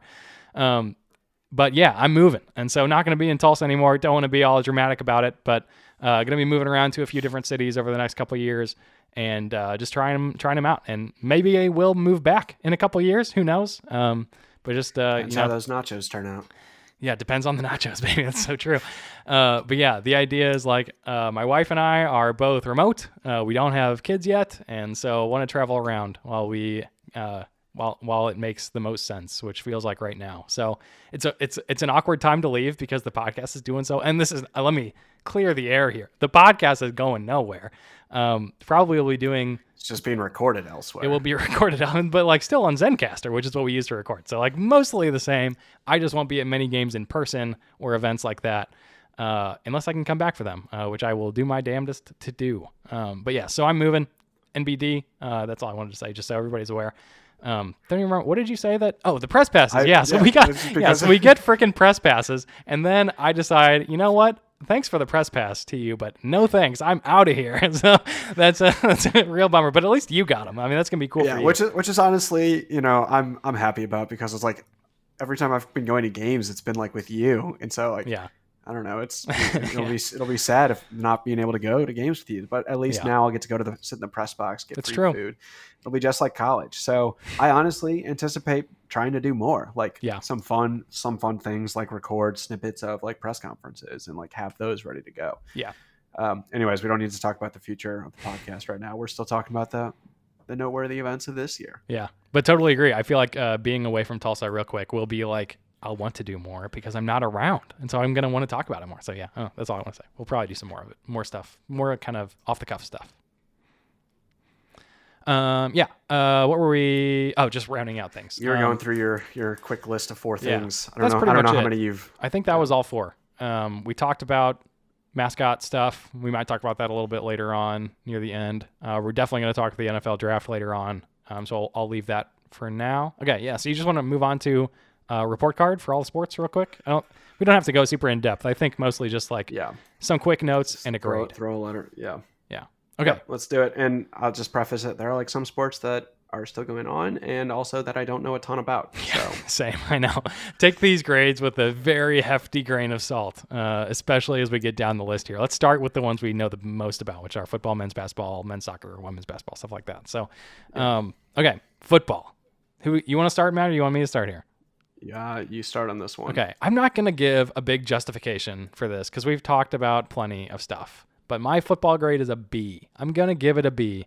And high-level stuff, 7-6 overall, 5-3 in the conference, ended the season on a 4-game win streak.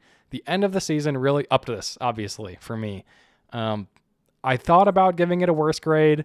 I didn't consider going up to an A for football because an A season in my mind is like 9+ wins and a bowl win, right? That's an A season. That's like what we aspire to, I think.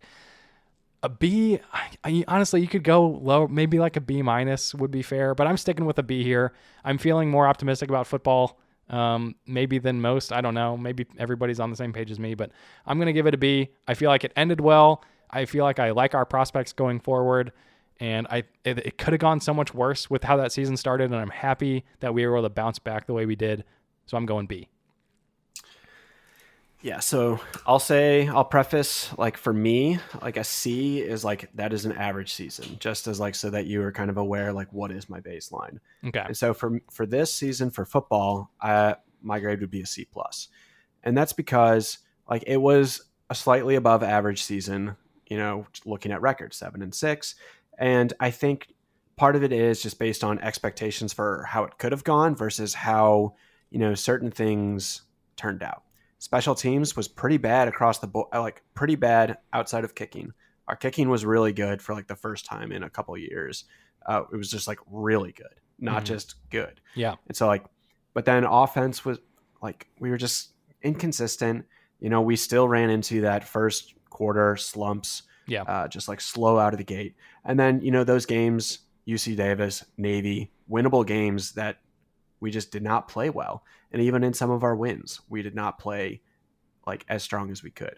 And so that to me is like the justification. I can't give it better than a just above average. Like, yeah, there were a lot of good things. Winning 4 like in a row to get to that bowl game, winning the bowl game sets us up great for next year. Cool. But I can't really say like my expectations for next year is maybe not what's driving the grade for this year as much. And so for me, it's like it's a C+. Like that's C's get degrees is what they always say in college. So it's like it got the job done, but it's just frustrating because I feel like there was a decent amount left on the table that we didn't get to see. Yeah, it's an interesting point with the C being the average and this being slightly above average. I hear you. I feel like I agree. And like I was kind of leaning B-. I'll stick with my B just because that's what I said and I'll stick there. But like when I think about what a C looks like in my head, a C, I don't know. I mean, like if we went 5-7, I guess that's a C. If we make a bowl game and lose, what is that for you? Yeah. I would, if we had lost the Beach Bowl, I still would have gone probably a C+. Yeah. Like the bowl game, it's like, and it's not so much the record of like being 7-6, but it's like, it is more into like, yeah, the season was above average. Making a bowl game alone is like, I don't know if that's like not necessarily average because there's a bunch of teams in the country that don't make bowl games. And so making a bowl game is already above average in my mind. But I don't think the end result of that one, had we got blown out, yeah, maybe that turns into, it's like, you're not as excited. Obviously, I think your grade would be different because part of yours is like the feeling that you get as the season ends coming off of that momentum shift. And so, yeah, it's hard. And I mean, it's fluid, like very much so. It's just, there were so many things, even in the games that we did win, that were just kind of like frustrating. The games that we got blown out in, like that's just kind of like where I'm sitting. No, man. So. I mean, yeah, I totally get it. Like C+ makes sense. I'm not saying I think that's wrong at all. Like I think maybe a B- is actually more fitting now that I think about it more. So I don't know. Yeah, I think somewhere around there is totally it. Yeah. Because, I mean, and there's a lot of good things that did. Like 2 of our players got drafted, which is huge in any given year. Right. I mean, very frequently we have like maybe one person. Very frequently, and I feel like 0. that's only that's only been the last couple of years where you've even had like a player get drafted in general. And so it's like obviously there is a lot of good that the program is doing. And like one thing that we'll probably talk about a little bit later when we focus more on the draft, but this kind of goes back to. I think it was the comment that Bill Connolly had when he did like talking about Tulsa for next year, projections for AAC, and just like the factory that TU has kind of become. And like they are such a strong talent development. And so, it's hard to judge how much our talent increased this year. And I feel like a lot of that is we'll see pay off next year. And so like I would hate to retroactively change my grade for this season based off how much better people are, like how much better Davis Brin is in full season 2. Mm-hmm. But like that's part of it, is like there is that talent development that's kind of going on behind the scenes. Yeah. That really isn't impacting the grade this season. Yeah. Yeah. I mean, that makes a ton of sense. And I just went back and looked at the number of bowl teams that there were last year. I think there were 88, which is over half, right? For sure. Is it over half? Yeah. Okay. Well, there's still a bunch that don't make it. But if you're lose. saying C is half, then that makes sense. Or like, I mean, honestly, it could be worse, right? If like over half the teams make it to a bowl game, then a C would be worse than that. So I don't know. Yeah. I mean, I think a B is maybe a little bit high with my grade. So if I'm allowed to retroactively change it, I would probably go B minus C plus like you. I'll allow it. All right. Men's basketball. You can go B minus. You cannot go C plus. That's too much of a change. Fair enough. I'm at a B minus. I just updated in my own notes. There we are. It's official. Okay. Men's basketball. How about you start here? This is so hard for me because part of me wants to grade.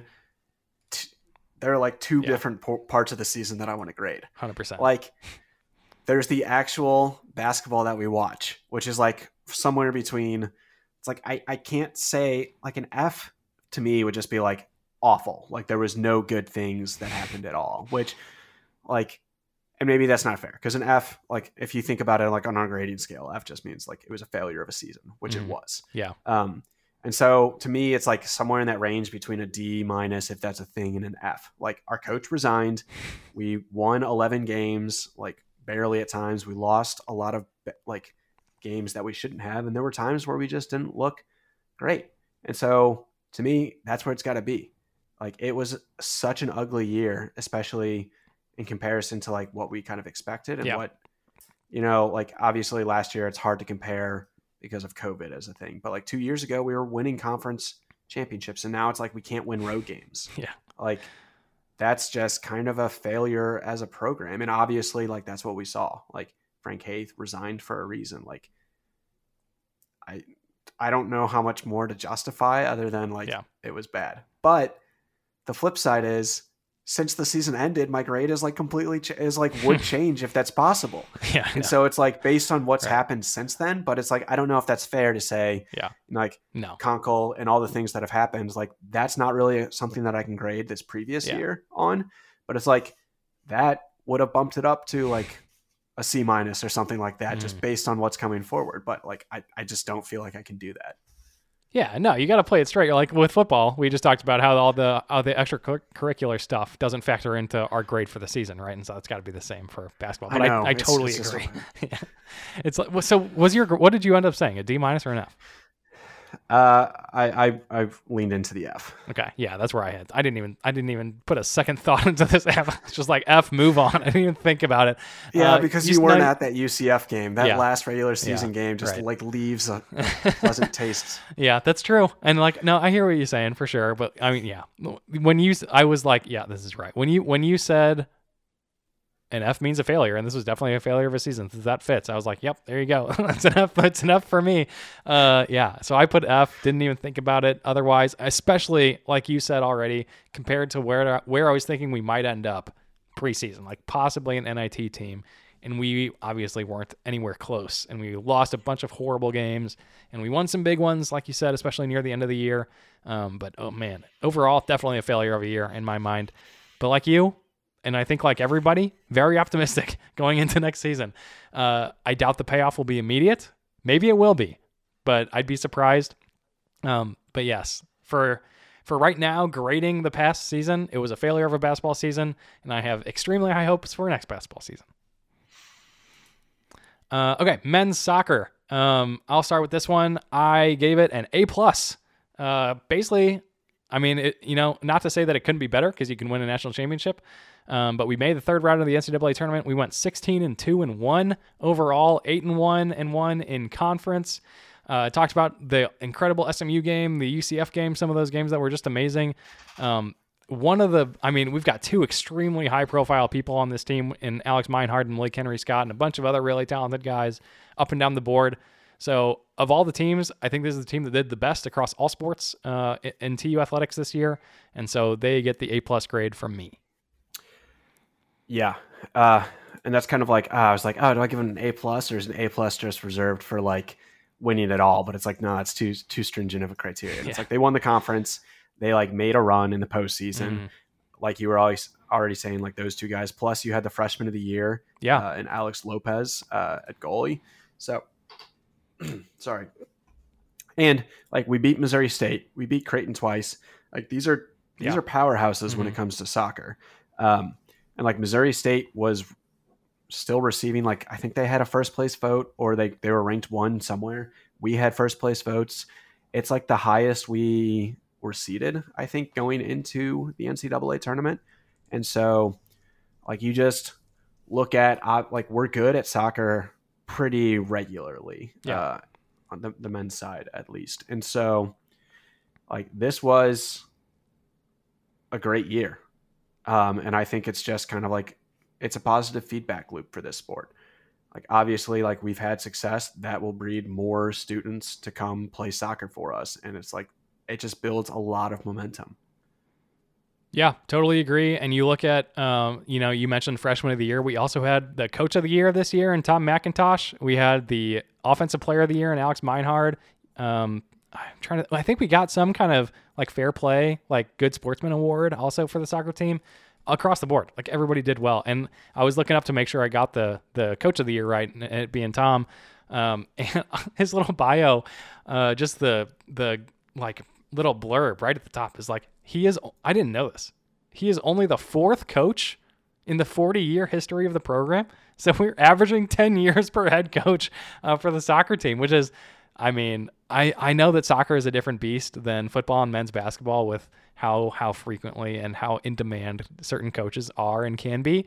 But 10 years per coach, I mean, that's impressive. So that is very cool itself. You do 10 years per coach, and he's also been the coach since 1995. So it's like 3 coaches for 20 years, and then it's like him for almost 20 years. Yeah, for sure. And it's like, you kind of speak to it, and like maybe when we get into softball later, like he is Tulsa soccer. And so like we just need to do whatever we can to keep him.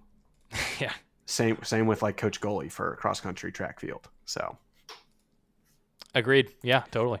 Cool. So let's see. Where are we? Women's basketball. Yeah, let's do women's basketball. How about you kick us off here? Yeah. Okay. So this is hard because I had to be like the amount of excitement that went into this year. And obviously like this was a very good year, but it's like, where is that distinction come in between an A and a B plus for me? And it's like, I feel like I'm leaning B plus here. Like A to me would be like, you were really, but part of it is like, sorry, I'm rambling. An A for this would be like winning the conference or making a good run in the conference tournament, like being a contender for it. And obviously like that's not where we were, but a lot of what we're taking is somewhat comparative to years prior and like where we were versus where we've been. And NIT postseason play, like that's the fourth or fifth time that we've been in the postseason. That's huge. Year 1, winning 10 games in a row. Like this was obviously like a turning point season for them. And so like to me, B plus is a very strong grade. If you like, it's well above average, and that's kind of where we were. And like, that's really good for this team right now, being as young as we are, to like already be at that point. And like, we've talked about this so much, just the trajectory going forward, and like how I can easily see it kind of shift up to an A. No, Matt, I'm on the same page as you. And like, I almost, and you said B plus, and I was like, right when you said that, I was like, oh man, I almost gave him an A plus in this, just because I was really leaning into the, compared to what it's been for so long. And I know I pulled up the little page of our records all time for Tulsa women's basketball. I'm not going to count them all up right now, but when we talked to Angie Nelp, we talked about it a little bit, and it was like, we've had, I think, single digit numbers of seasons where we've had a winning record in women's basketball. It's something like that. Maybe that's wrong. It's something, there's some stat like that is very, very surprising when you hear it. And the fact that this new coach comes in and wins 10 in a row, like just immediately basically puts that out of the question, was amazing. It totally turned around how people think about Tulsa women's basketball in a lot of people's minds. And so for us to do that, and like you said already, get to the postseason and win a game in the postseason and move on a little bit, keep going, was amazing. And got a conference tournament win in there as well with Wichita State. Like, checked off so many boxes all in one year. In the first year, lots of energy and a younger head coach. It's just, I gave it an A was my final grade, because I was like, A+ is a little bit of a stretch. It's not like we went to the NCAA tournament and won a couple games and made the Sweet 16 or something. But I mean, it's hard to imagine a bigger turnaround. We went 5-14 last year, and now we're 17-10. It is just so different. So I'm sticking with my A grade for the women's team. Yeah, and like I said, it was a toss up kind of around there for me. Part of it is like there are just definitely some rookie mistakes that I think, like, not rookie, I don't know, that makes it like I know what I'm talking about.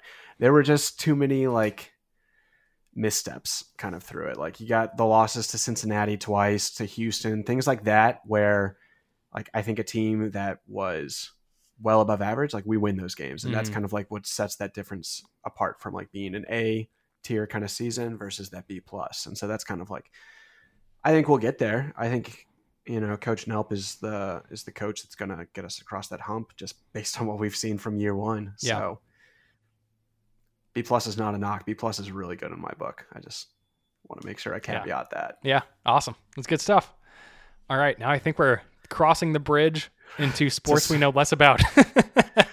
Yeah. So the easy one, I think that's pretty easy, just based on like almost every year it's the same grade, is cross country. And that's true. Like, yeah, to me, cross country, A+. Yeah. Like, right. Win the conference regularly, did it again this year, both sides. And like, what I think we finished, sixth at the NCAA championship. Yeah. I have that in my notes too. That is an A+ season. Yeah. Like, the only way it can get better is if we win. And like, that's an A+, that's an S. I don't know if that's a rank. Like, yeah. Spectacular. Yeah. Like, that's kind of the only thing that could be improved at this point. Like, that's already such an incredible run by the men's team. Like, the women didn't finish at sixth. I don't remember exactly where they I don't finished. think they went. I don't even know. I don't know if going to the NCAAs is a thing in cross country, but all I could see was that they finished 7th in the regionals, and then I couldn't find anything about anything NCAA related. Yeah, so they didn't make the NCAA championships then. Because so obviously men and women got first, men got third at the regional, ended up getting an at-large to the NCAA championships, because only the top 2 finishers for each regional go, and then it's an at-large bid after that. And so obviously, like, our region is incredibly strong. I'm trying to remember who else came out of that. I believe it's like OSU, maybe? Yeah, OSU and Iowa State. Yeah, so Iowa State got second. Oklahoma State was third in the country. So our region is stacked. And so us getting third and getting an at-large, like, makes a lot of sense. Women finishing 7th at regionals, not good enough to, get that at-large bid. But still, like, that's still an A+ season for me. Yeah, I would say, A+ for the men. I feel like if you're combining the two, it probably drops down to an A, right? I mean, both had very successful seasons, conference championships on both sides. Just amazing. It's hard to even like talk about it like it can be less than an A+, but A+ would be they both go to the NCAAs, right? I guess, and do however they do there. I think I'll drop it down to an A just because of that, but still extremely successful on both sides. Yeah, well, and I think part of that is, so like, if you're thinking about it in terms of like how basketball, how tennis, how soccer works, where it's like, or even softball, like where there's tournaments that you go to, it's like not quite the same. And so like the regionals can be considered the first or second round of an equivalent NCAA tournament. So does not everybody go to the regionals? No. So like there were only 10 teams, I think, that go in each region. Gotcha. And so, like, you have to win your tournament. You have to win your it's only conference champions or like maybe 2 at-larges, kind of thing. So that's kind of how I view it and why I still consider it an A+. Yeah, fair. Cool. Okay. So that was cross country. Let's see. What do we want to do next? We got okay. So let's do volleyball since we're talking about it. I don't know if I watched any women's volleyball this year, which is sad to say, because man, that used to be like I would go watch a bunch of those in college because the coach is the man, Ryan Walls, right? And or Ryan Mills.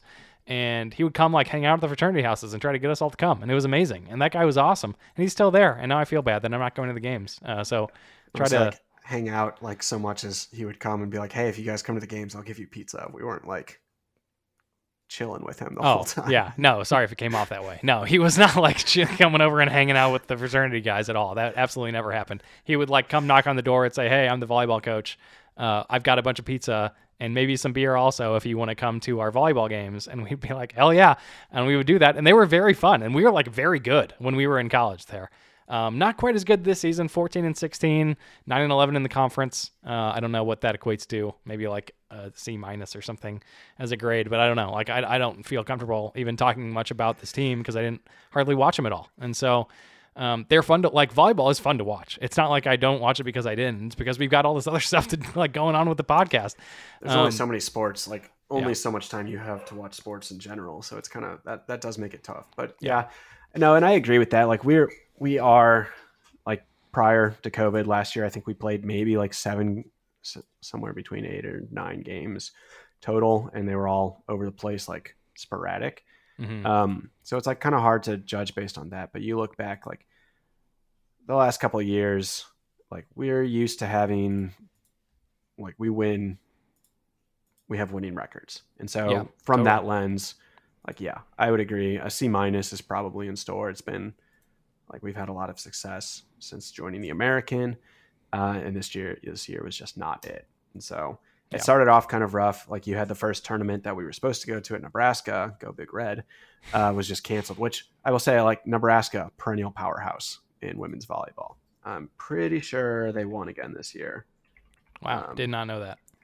Yeah. I only go to grad school at Champions. But anyways, like, so, you start off the season with another tournament canceled. And so it's like already it's kind of in disarray, but I think C- is kind of fair in my mind, just because like we've seen that the team is generally like putting out winning seasons. Yeah, totally. Okay. Let's, maybe we just go pretty quick through the rest of these. And if you have anything extra to say, obviously you can, but I don't have much to say on the rest of them. So for women's soccer, did not look that good. 6-9-2 overall. The conference is the real dammer here. 1-6 and 1 tie in conference play. Not great. Another like C- like D style season, I think. I mean, 1-6 in conference in any sport, and it's not good. And so, again, didn't watch much women's soccer this year. I think I tuned in for one stream. I can't even remember what it was. But again, I don't feel great about talking about it in depth, but doesn't look like a great season from them from a high level. Yeah, so I'm going to give it a C-. Part of it, it's like this is Coach Ryan's like first year as the head coach. He's been with the program since 2008, was an assistant starting in 2013, was the interim last year, and is now, or like 20. Well, no, I think he was the interim during last season, and like has been named the full-time starting coach this year. And so with like all that turmoil kind of stuff, and just based on like the women's soccer team, not in the same place as the men's. The men's has seen a lot of success and is now a powerhouse, not only in conference, but just in like this world of college soccer in general. So like women's soccer is kind of like just getting started. And so, the conference is pretty strong on that side. And so it's a tough place to be to rebuild. I'll say below average, but I don't think it's quite a terrible year, all things considered. Cool. Men's tennis, hit me. Yeah, so just from here on out, I'm going to caveat this with like these seasons are potentially still going on. We don't know. So like these grades, not necessarily final. Because men's tennis, they were ranked as high as 47, I think going into the conference tournament last week, but lost to Memphis in the semis. And so are now waiting until Monday, which by the time we record this, maybe we know, maybe or not. Release this. It's hard. Yeah, by the time we release this, sorry. We're recording on Sunday. We're recording currently. We they may or may not get an at-large bid to the NCAA tournament. And so for me, this is kind of I'll say it's like between a B and a B plus, just because we're often very good at tennis. on both the men and women's side. And so like this was honestly, I think we were good. B is still good in my mind, but we were not quite to the level that I think we expect on a regular basis. And so it's like, I'm just going to leave it at B for now. If they make the NCAA tournament, I'll futuristically, I don't retroactively B plus, but yeah, it kind of like it's dependent on that for me. Yeah, I think that's fair. I had it at a B minus with the 15-11 overall record, 2-4 conference record. 2-4 in conference kind of did it to me. I think brought me down to the minus, but I'm on mostly the same page as you. It's exciting to see that we even have a chance at getting selected to the NCAA tournament. I think for the men's side, we probably won't. I don't know if you said that already, but that's how it's kind of looking. But yeah, so B minus for me right now, but we'll see on Monday. Women's side, a little bit better. 17-8 overall, 4-3 in conference. I gave it an A minus. I think there's a very good chance they get selected to the NCAA tournament. Beat Houston and the 2 seed SMU in the conference tournament very recently, and then lost to Memphis. Both teams, I'm pretty sure, lost to Memphis in the conference tournament, which is a bummer. It always sucks to lose to them, but same day. So I know, man. But lost to them in the championship game on the women's side, and the men's side lost to them in the semifinal. And like Matt mentioned, NCAA selections for both, right? Men and women are tomorrow. Yep. Okay. Yeah. So we'll see you tomorrow. But for now, I mean, successful season overall, winning record in conference, 17-8 overall. I'll give it an A minus. Yeah. So I'm similar for me. It's B plus right now with probably an A if we make the the NCAA championships, which I expect to. And so it's like, it's an in progress B plus. If somehow they're ranked 50th right now, which, top 64. I don't think it's 68 for women's tennis, but great season. Obviously, like a lot of good wins. I'll just leave it there. This is Matt from the future. We recorded this episode in early May, and so since between the time that we recorded and now when it's being put out, the men's tennis team qualified for the NCAA tournament. The women's team did not. And so just wanted to give a quick update on our final report cards for that. The men's tennis team ended up playing against number 25 Texas A&M in the first round. Unfortunately, that's where their season ended. And the women, kind of to my surprise, didn't get a bid at all. And so final grades for both of those, I would still be pretty happy to put them at a B+. Very nice. I'm pretty sure that's everything. Maybe women's golf we have left, which I know nothing about. Golf, rowing, softball, track and field. We talked about softball, didn't we? Just briefly, like just about the coach. I'll just go right now. To me, softball is. I feel bad saying it's an F, but like this is the first time. Is it that bad? Oh no, I knew they were. Oh, I remember. Okay, never mind. Yeah, go on. Because so. Right now, the women's softball team is 15-29-1, so it is impossible for them to have a winning record because there's only 3 games left and then the conference tournament. This is the first time they have had a losing record in 22 years. So, ouch. To me, that's a failure of a season. There's a lot of games in softball, and to be like 15 under is rough. And so, like we're feeling right now, Coach Barkfeld was the one that turned Tulsa into a powerhouse. And he left 2 years ago. And so I think we're kind of starting to see that. I've heard that like transfer portal stuff is starting to make an impact on softball as well. And then it's like you have the number 1 team an hour and a half away. You have like the number 6 team an hour away in OU and OSU respectively. Yeah, right. And so like the state is a tough battleground for softball players. And so this is not a good season. Yeah. Yeah, I'm not going to have anything to add really on the rest of these. I know basically 0 on the rest. Yeah, and it's hard. Like track and field, it's like a 2-part season, and it's like we're not quite as good. Like we're placing some people at meets. Rowing is such a hard sport just to like, because for rowing, it really all comes down to the conference championship is kind of the big thing. Like a lot of the meets ahead of time don't play too much. The varsity 8 team won a couple meets they won at Creighton last week. They won at another one a couple weeks ago, but it's like the conference championship's kind of the big thing because that determines whether or not you move on. So that doesn't happen for, till later this month. So it's hard to kind of give them an overall grade. And then women's golf, I believe their season is over. They played in the conference tournament last week, and it's like they were coming off, defending champions of the conference. They won last year, which was awesome, and got like robbed of being able to play in the NCAA regionals because of like weather, and it was so stupid. And then they ended up playing at like a Barstool Invitational, which was that's right. just kind of like a fun story. Yeah. So, but this year, in respect to that, finished 7th, not that great. So that's like a C- in my book. So I think that's it. So overall, Matt, if you were going to give overall athletics, okay, that's tough.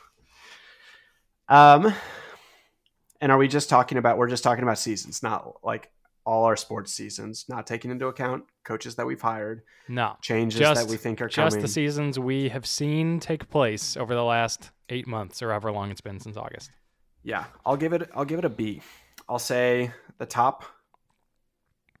It's got to be a B. Like the top sports were really good, but I mean 2 Fs in my mind and a couple like 4 C- just kind of like bring it down a little bit too. Yeah. An above average season overall, but it's like also when you're looking at some of the, and I hate to say, like, I'm not trying to say any sports are more important, but if you look at like what do people know, it's basketball, it's football, and it's like football was average, basketball was awful.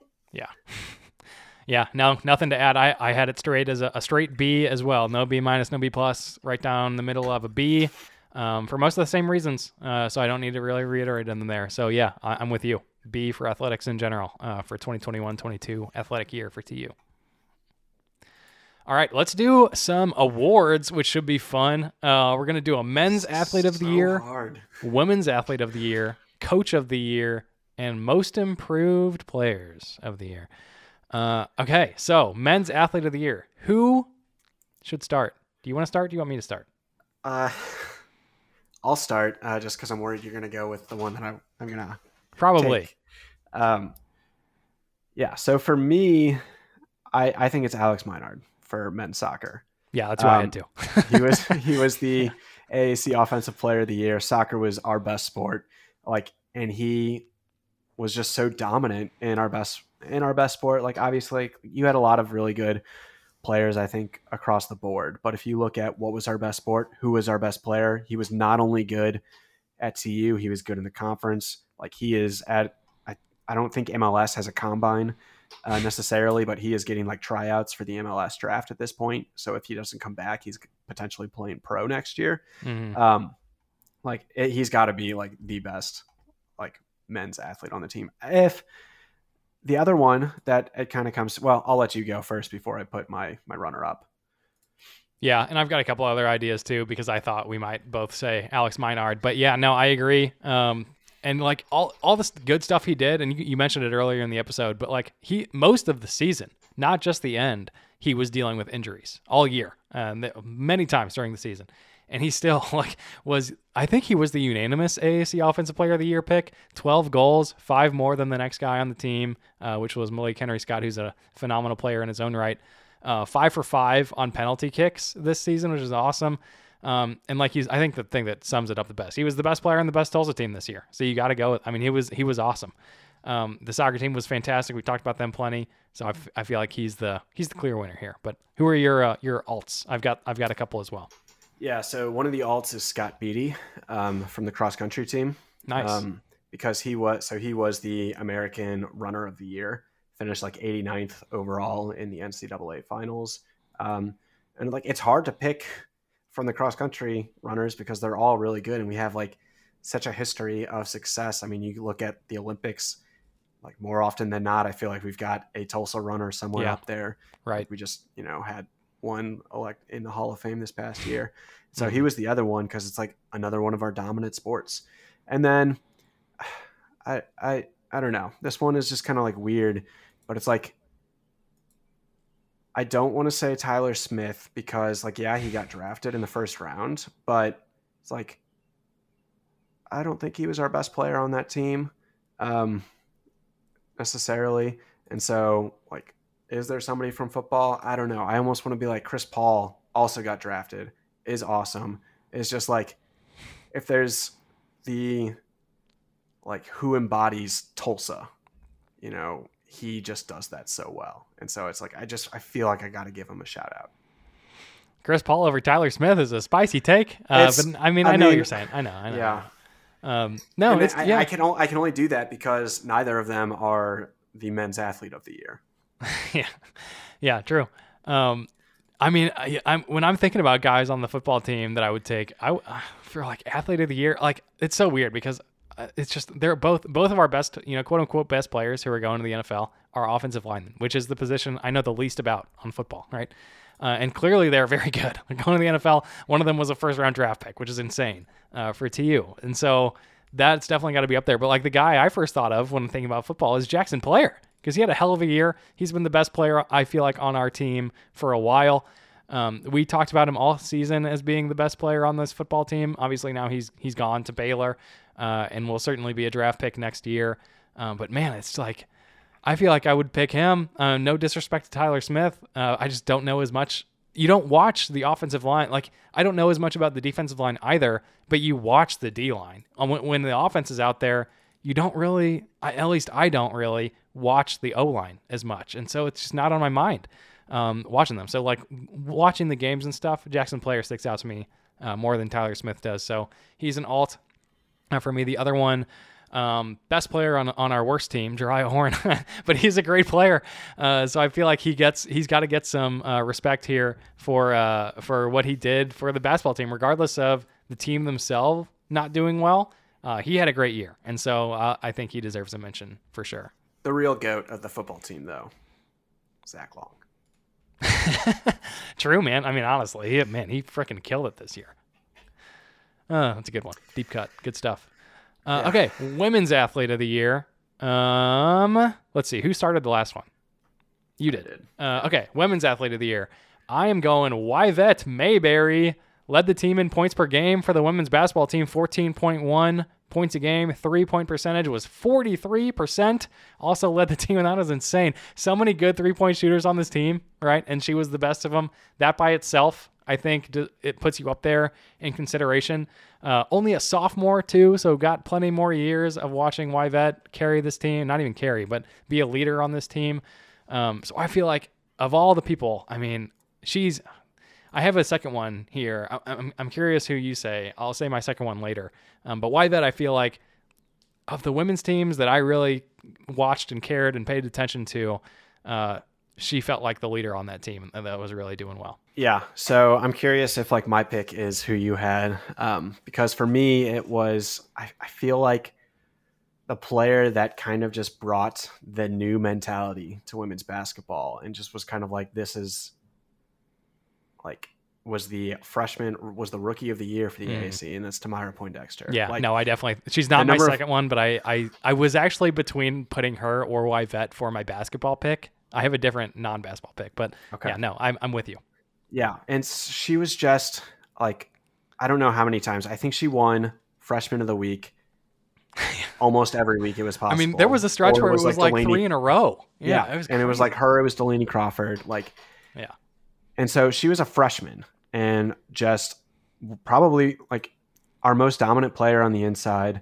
Like Rebecca Liskai was in there, but as like Poindexter had the size, she was a really good free throw shooter, just a good shooter overall. Mm-hmm. And like, so she shot 44% overall, still shot over 30% from three as a big. It was like 80% from the line.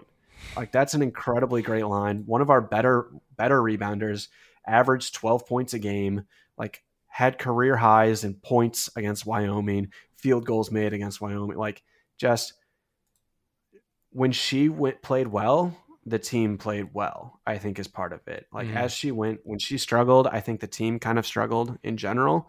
And so for me, like she was one of my favorite players to watch on that team, which is saying a lot because there were a lot of fun players to watch on that team and still are because so many, like they're coming back. Majority. Yeah, no, I mean, it's hard to argue. Like she was clearly a definitive factor on this team, especially as a young player. That was incredible. But just like when you're looking at who was the best player, I feel like Yvette gets a little bit of the edge. Like I said already, led the team in points per game and 3-point percentage. And when you've got a team with so many talented scorers, and like Tymira was right there, and she also averaged fewer minutes per game, right, than Yvette. And so maybe that's a factor as well. But percentage-wise, Yvette Mayberry was the best 3-point shooter. I think Maddie Biddle was the best field goal percentage. But, man, there were just a bunch of good players on this team, so it's tough. But, no, I hear you. Tymira was amazing, so she's definitely up there. The other one, my second one, which I know nothing about, just looking at her numbers, made her look amazing, was this Leon Benedejcic from the women's tennis team. And I know nothing about tennis or women's tennis, but the team was pretty good. We already talked about them, 17-7 this year. Her stats make her look like arguably the best on that team. So if we're just saying good teams and their best players, I'd probably throw her up there as well. But there were a couple others on that tennis team that stand out.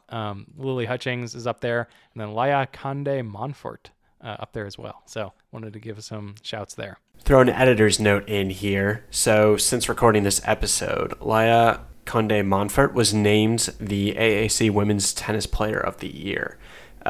So, Ryan mentioned her in this episode, but I just wanted to highlight that. She was 18-7 overall, finished the year on a 7-game single match streak, and was a unanimous selection to the all-conference team for the second consecutive year. And she's the fourth Golden Hurricane to be named the AAC Player of the Year just since 2016. So keeping up that tradition. All right. Man, I feel like this is going to be an easy one. Let's see. We could say it on 3 maybe, but Coach of the Year. Okay. Let's do it. Let's do it on 3. I'm curious now because now I'm worried. Like, oh man, because there were 2 for me that I thought. Shit, but really? I literally only thought of 1. I've got 1 ahead. So let's do it. Okay.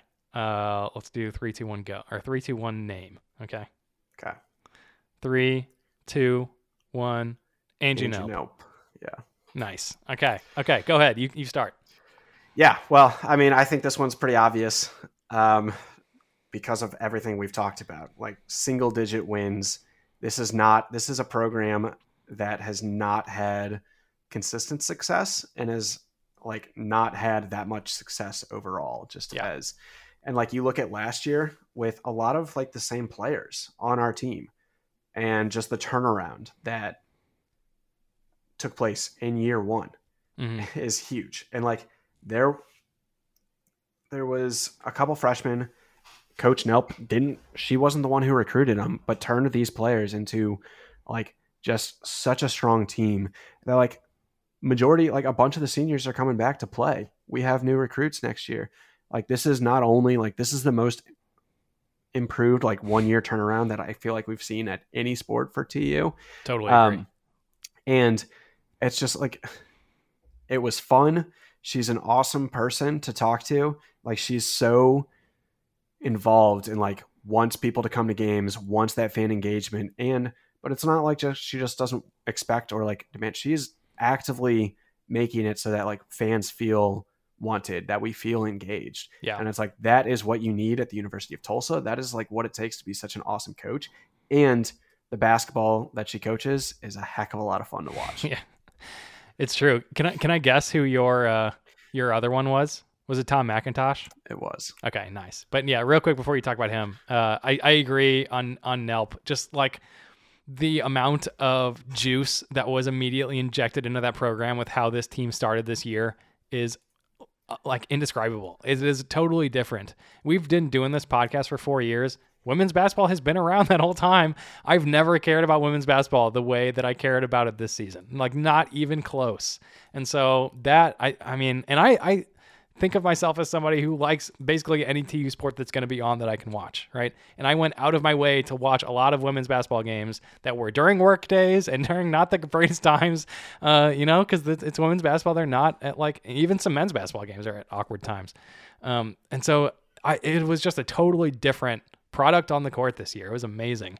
Some other little quick notes about the team. I feel like we've talked about some of them already, but best start to the season in women's basketball history at TU. Led the nation in 3-point percentage at one point this year. I think we ended in the top 10 somewhere. I can't remember. got a massive incoming class. 7, we talked about it, I think last episode, 7 incoming players coming in between transfers and high school, which is crazy. So yeah, totally on board with Engine Help. But let me hear your case for Tom McIntosh. Well, so for this, I mean, any year you win the tournament and you have as dominant a season overall. Yeah. Like, even if it's, and I won't say that's ever necessarily like the expectation kind of thing, but just like the performance that he had and like the way he was able to still win while some of his best players were injured or dealing with injuries or like just situations like that. And the amount of consistency that we've seen is just, he's always got to be up there. Yeah. Anytime the team is dominant, like he's that good of a coach. Like even in our bad years, we're still pretty decent. And so like, I don't know, it was just such an exciting ride. The gif of after we beat UCF and we win is just so exciting, of him just like going crazy on the sideline. Oh my God, I know. So yeah, it's just, that's the other one that was why he was like, I was torn on that. Like I knew I was leaning Nelp just because of like how much of an impact I think that she had. Whereas like, I don't know. I don't want to say like, obviously McIntosh has a huge impact on the soccer team, but it like pretty jarring. Like we weren't here before. I was born the year he became the head coach. I don't know what it was like before. I know what women's basketball was like prior to this year.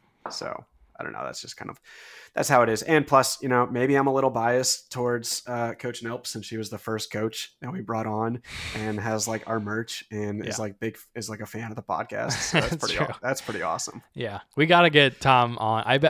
I don't know. We haven't talked to him, but I bet he'd be down.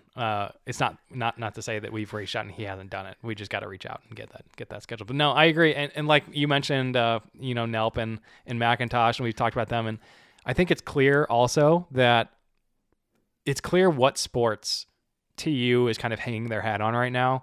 It sticks out to me when Eric Conkle was hired and we had his introductory press conference meet and greet thing. There were 4 coaches there, at least, that got some press, right?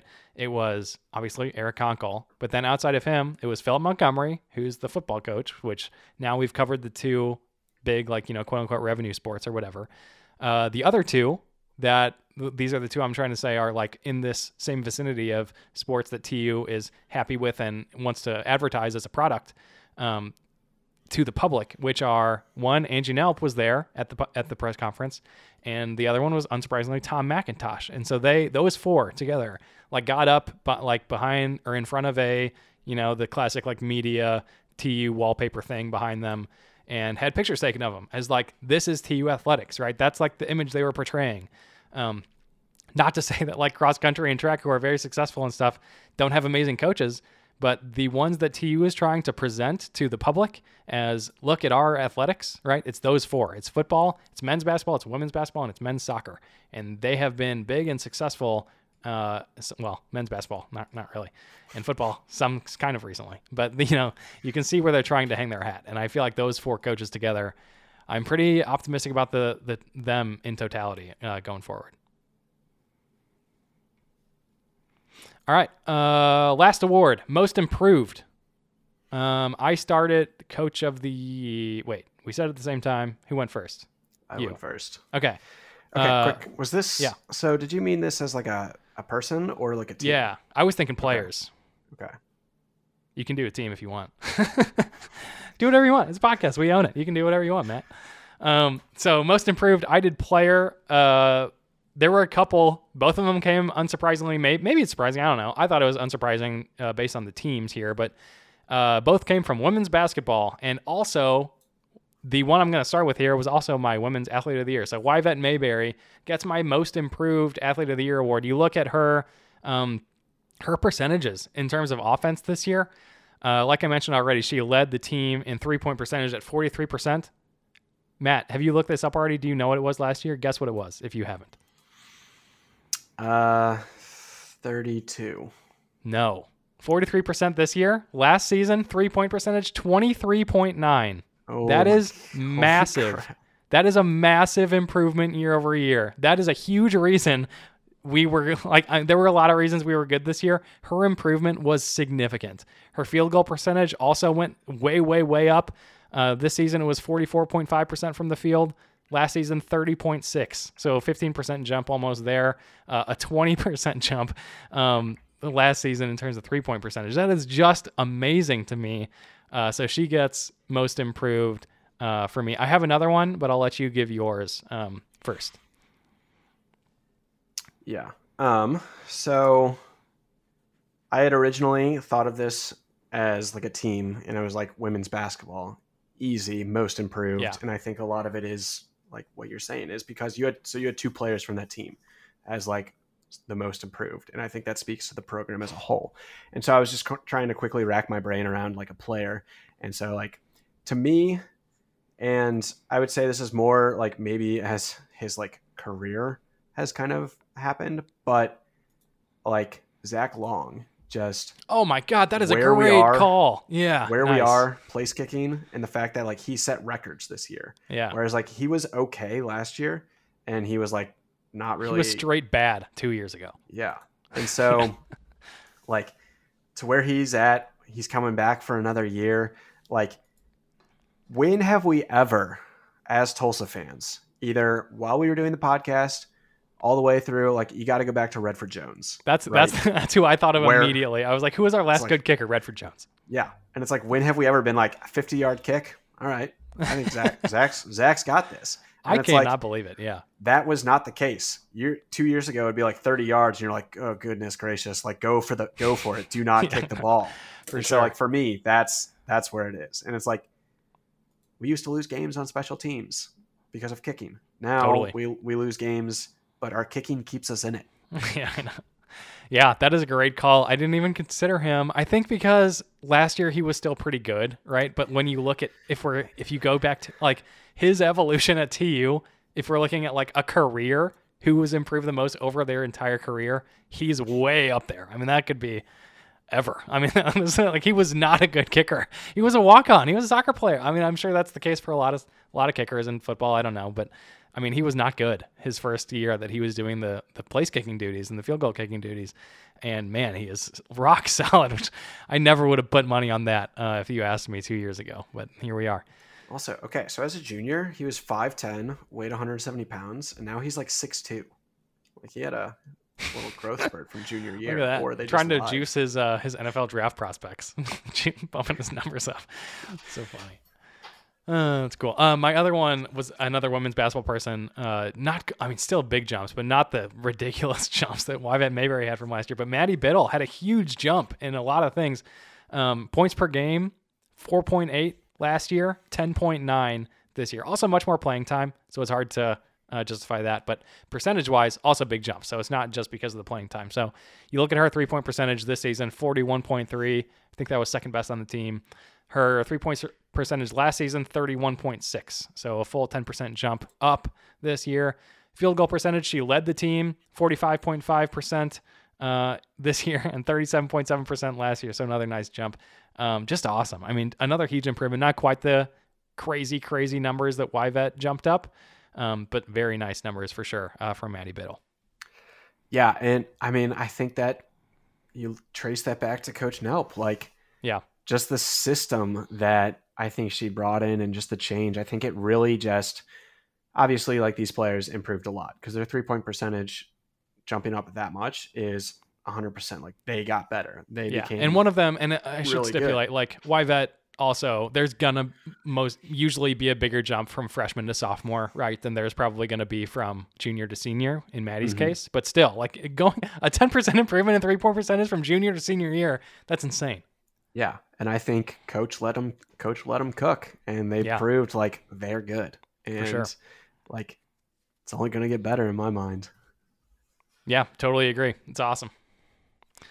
We have a little section on looking ahead here. I feel like we already did a lot of that during this episode, so maybe we don't need to do it. I was basically just going to talk about stuff we've already talked about, like game day improvements and Brad Carson committing to, like, if you're going to do something, do it well, commit to excellence in athletics, which we haven't done. Stuff like that. We've already talked about a lot of that. So Yep. I'm sorry, go ahead. No, you go. I was just going to say, like, if I was going to like encapsulate this whole thing, of looking ahead to TU Athletics is it feels like TU. We talked about this a little bit, several episodes, or with Brad and after that, but it just feels like TU cares about sports again after many, many years of not caring about them at all. At least that's how it came off to me. So I like looking at it just feels different, and I know we keep saying that, but it's true.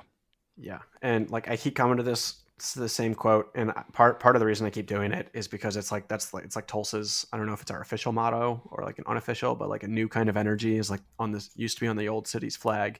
It's on like if you ever see like a water truck or anything, it says new energy. And like that's what it feels like. And like my quick is I've not been this excited at the end of a year as like I don't know ever for the sport. Yeah. Right. Which is awesome. And I think part of that is like have a meeting. Like, I don't know. It's like, I don't know if I want to talk about it, but I'll decide if I'll cut it later. Like part of that is like, I talked about they're doing like committees and stuff. And it's like, yeah, like we're going to be talking to people about how can we help make TU a better experience, like for fans and stuff like that. And so like, I just feel like this momentum is going to carry through the summer and it's just going to be an awesome start to the season next year. Yeah, 100%. I'm with you. I feel like I haven't been this excited about the future of TU sports ever. And that goes beyond just like football is the next one we're going to be talking about, right? When fall comes back around. But it's every sport. Like every sport feels like it's new and like it's better. And so I'm really psyched about the prospects of the future. It's good stuff. All right, let's talk about the NFL draft real quick, and then we'll kind of hit some quick bullets after that and close this thing out. But the NFL draft, it happened. It was a big deal. We had the biggest note. I guess I'll just get to it here. Tyler Smith was taken in the first round. It is, let me get to my my bullets on this. Fourth ever first round pick for TU. The other one, let me back up a sec. He went number 24 to the Dallas Cowboys in the first round. Fourth ever first round pick. The others are Glenn Dobbs, obviously, and that was way, way back. That was our first ever. And then there was a big, big, big stretch of time where we didn't have any. And then there was Steve August. And then there was 44 more years where we didn't have any. And then there was Zaven Collins. And then the very next year we had Tyler Smith. All right, so 2 years in a row of first round picks. That is the first time Tulsa has ever had a first round pick 2 years in a row. And I will follow that up with the fact that the American Athletic Conference didn't even give him first team all conference. And yet he was a first round draft pick going into the NFL. It just blows my mind. TU, if you might remember, had 0 players on the first team this year, which is pretty insane when you look at the talent level that was on the team, seeing as we have 6 people headed off to the NFL here shortly. So, so he went first. I guess I'll before I move on, I'll go swing it back to you, Matt. Were you watching the draft? Did you see this happen live? What did you think? All that. Didn't watch it live. Saw it immediately on Twitter though. Was keeping up with it. Super excited. I think if there's one place, and maybe I'll get attacked. I don't really know if our fans like the Cowboys or not. There's like a weird split if you do, but I don't really love the Cowboys. But there's probably not a better team that he could have been drafted by, because like one of the things that people talked about and things that we saw with his time at TU is like he is incredibly talented. Like he has got the raw skill set to be a dominant player, but there are just things that I think we all know. Like he's somewhat undisciplined. Like a lot of TU's team just kind of has those issues, a lot of penalties, things like that. And like, we run a slightly different, like obviously a different system than NFL is going to, at least on the line. And so he needs to be developed. And the Cowboys have one of the best offensive line rooms in the NFL. And so like might not be a plug and play from day one, but like had he been drafted by a terrible team like Jacksonville, like it would have been probably rough for him going forward. But I expect like he's going to be in the NFL for a long time. It's my take. I agree. I was watching it live, and he wasn't there at the draft unless I totally missed something. But I'm pretty sure he was doing his own thing at his house. Yeah, because they put out a video of him like getting the call, and like he was at his house with all his family. Okay, and a bunch of people. Yeah, I remember that. Cool. So yeah, he wasn't there in person, but obviously you get a call like that, it's going to be freaking insane. And I saw like The Athletic has a whole piece on him, just on him. I don't think they did this for everybody, because it's a whole thing, like a whole article by Chris Vanini, who's like a mostly G5 coverer. And the headline is what Tulsa offensive tackle Tyler Smith brings to the Dallas Cowboys. And it's a full article just on him. It's insane. And one of the stories in there from Philip Montgomery talking about like a top college highlight, or like when we knew that Tyler Smith was the real deal, right? Or when you really got, not necessarily when he knew, but maybe when other people might know, right? And the example that Montgomery gives here is against Cincinnati in the AAC championship game in 2020. And he says, we were driving the ball down and he got his helmet ripped off by some guy on Cincinnati's team. And then he follows up. He says, the next play, the poor young man that had to line up in front of Tyler, everything's legal here, but Tyler locks on, he starts driving his feet and just plants the guy in the ground. I mean, one of the most vicious type of blocks you've ever seen. The kid couldn't do anything about it. And Cincinnati's got good players. What Tyler did to him right there was just freakishly strong and aggressive. That just shows you what he can do and will do as he continues to develop. And he's telling that to whoever is interviewing here. I don't know if it's Chris Vanini or not, but just like he's just a freak, strong dude. And that's, I think you hit it on the head. Like, I feel like everybody's take on him is he's got the tools. He's extremely strong and made for the NFL. He's got a discipline issue with penalties. I think he had like 12 last year by himself. And so he's got to figure that out. And he's got a lot of I think he gets off balance a lot with how aggressive he can be with his footwork. But like, man, he's also one of the youngest dudes in the draft. He's 21, right? He just turned 21. And so he's got time to get there and study and learn and get that under control. And I think he's got everything he needs to be a real contributor in the NFL. So it's just an insane 2 years in a row of having a guy go. And, Zaven Collins had an awkward year this year. I think next year is going to be a huge year for him in terms of how people think about him in the NFL. So we'll see how that goes. But I feel like Tyler Smith, Collins had so much expectations thrown on. Like, it was just, he won all the awards last year. The Arizona came out early and said he's going to start, and it didn't go super well. And then he ended up not starting for a while or the rest of the season really. And, he's got maybe 1 or 2 more years to kind of reprove himself. I think Tyler Smith, I feel like, has far less expectations, even though he went in the first round. I feel like everybody's kind of on the same page with, we can develop this guy. Yeah. And that's the flip side of like Cowboys, great organization for him to go as an O-line. Terrible from a fan perspective on like how much they will expect from year one. I feel like is the only, it's like, you just gotta be able to cut out the chatter. You can't listen to fans with that because Cowboy fans are like Yankees fans.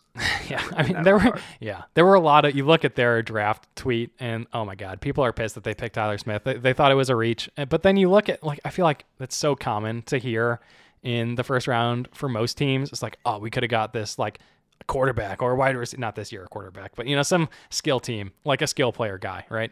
And line is like, I don't know, we could have got a linebacker or something more flashy. But then, you look from a higher level. I was reading a different Athletic article and they specifically had one about the biggest reaches of the 2022 draft. And he's not in the list. He's not even in the top 10. It's not, the biggest ones were the other, I think this guy was a first round. Yeah. Pick 29, Cole Strange. The offensive lineman from Chattanooga for the Patriots. Yeah. And he's in everybody's list. The biggest reach in this entire list here was the first overall pick, Travon Walker from Georgia to the Jags. But yeah, they've got a whole list here. He's not in it. And so it's not like everybody feels this way. So yeah, I mean, and I think most people had him projected like he was, somewhere between 20 and like 35 or like as like on the top. And so and if you look at it, Cowboys, if they wanted him, which, I mean, if you take Jerry Jones at face value from that press conference, which caveat that I don't trust anything he says as a former Rams fan. Yeah. Like Tyler Smith was their top target. And so they were not going to get him if they did not take this pick. So yep. I don't think it was a reach. Yeah. Yeah, it's awesome. I mean, it's incredible for him, incredible for TU to have 2 of those first rounders go 2 years in a row as a program in the American, a G5 league. And it is just awesome. It's a huge recruiting tool. It's a huge, like, then you throw in like Travis Gibson, like becoming the de facto starter. Oh my God, yeah. He is freaking in Chicago over there. Yeah. Like, that's just huge for recruiting. It's like, we can point to that. And it's like, as much as we joke about like OU, OSU not having first round draft picks the last couple of years, and we do, like, that actually, it does matter.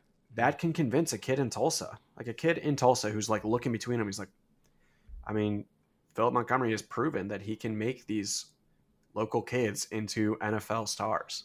Yeah. 100%. And then you add on, so we get an offensive tackle going in the first round. We get an offensive guard going in the 7th round. That's Chris Paul. Goes number 230 overall. The inaugural draft for the Washington Commanders, formerly the Washington football team and Washington Redskins, obviously. But number 230 overall there. What did you think about that? Did you think he would go earlier, not get drafted at all? What were you thinking? I thought he was going to go earlier. I thought he was a 5th round talent. So I was kind of surprised that he dropped as far as he did. My buddy was asking, because I have a friend who is a Washington fan. So he was just asking, he was like, what do you think? And I was like, yeah, I mean, he's versatile. He can play every position on the line outside of center, which is huge.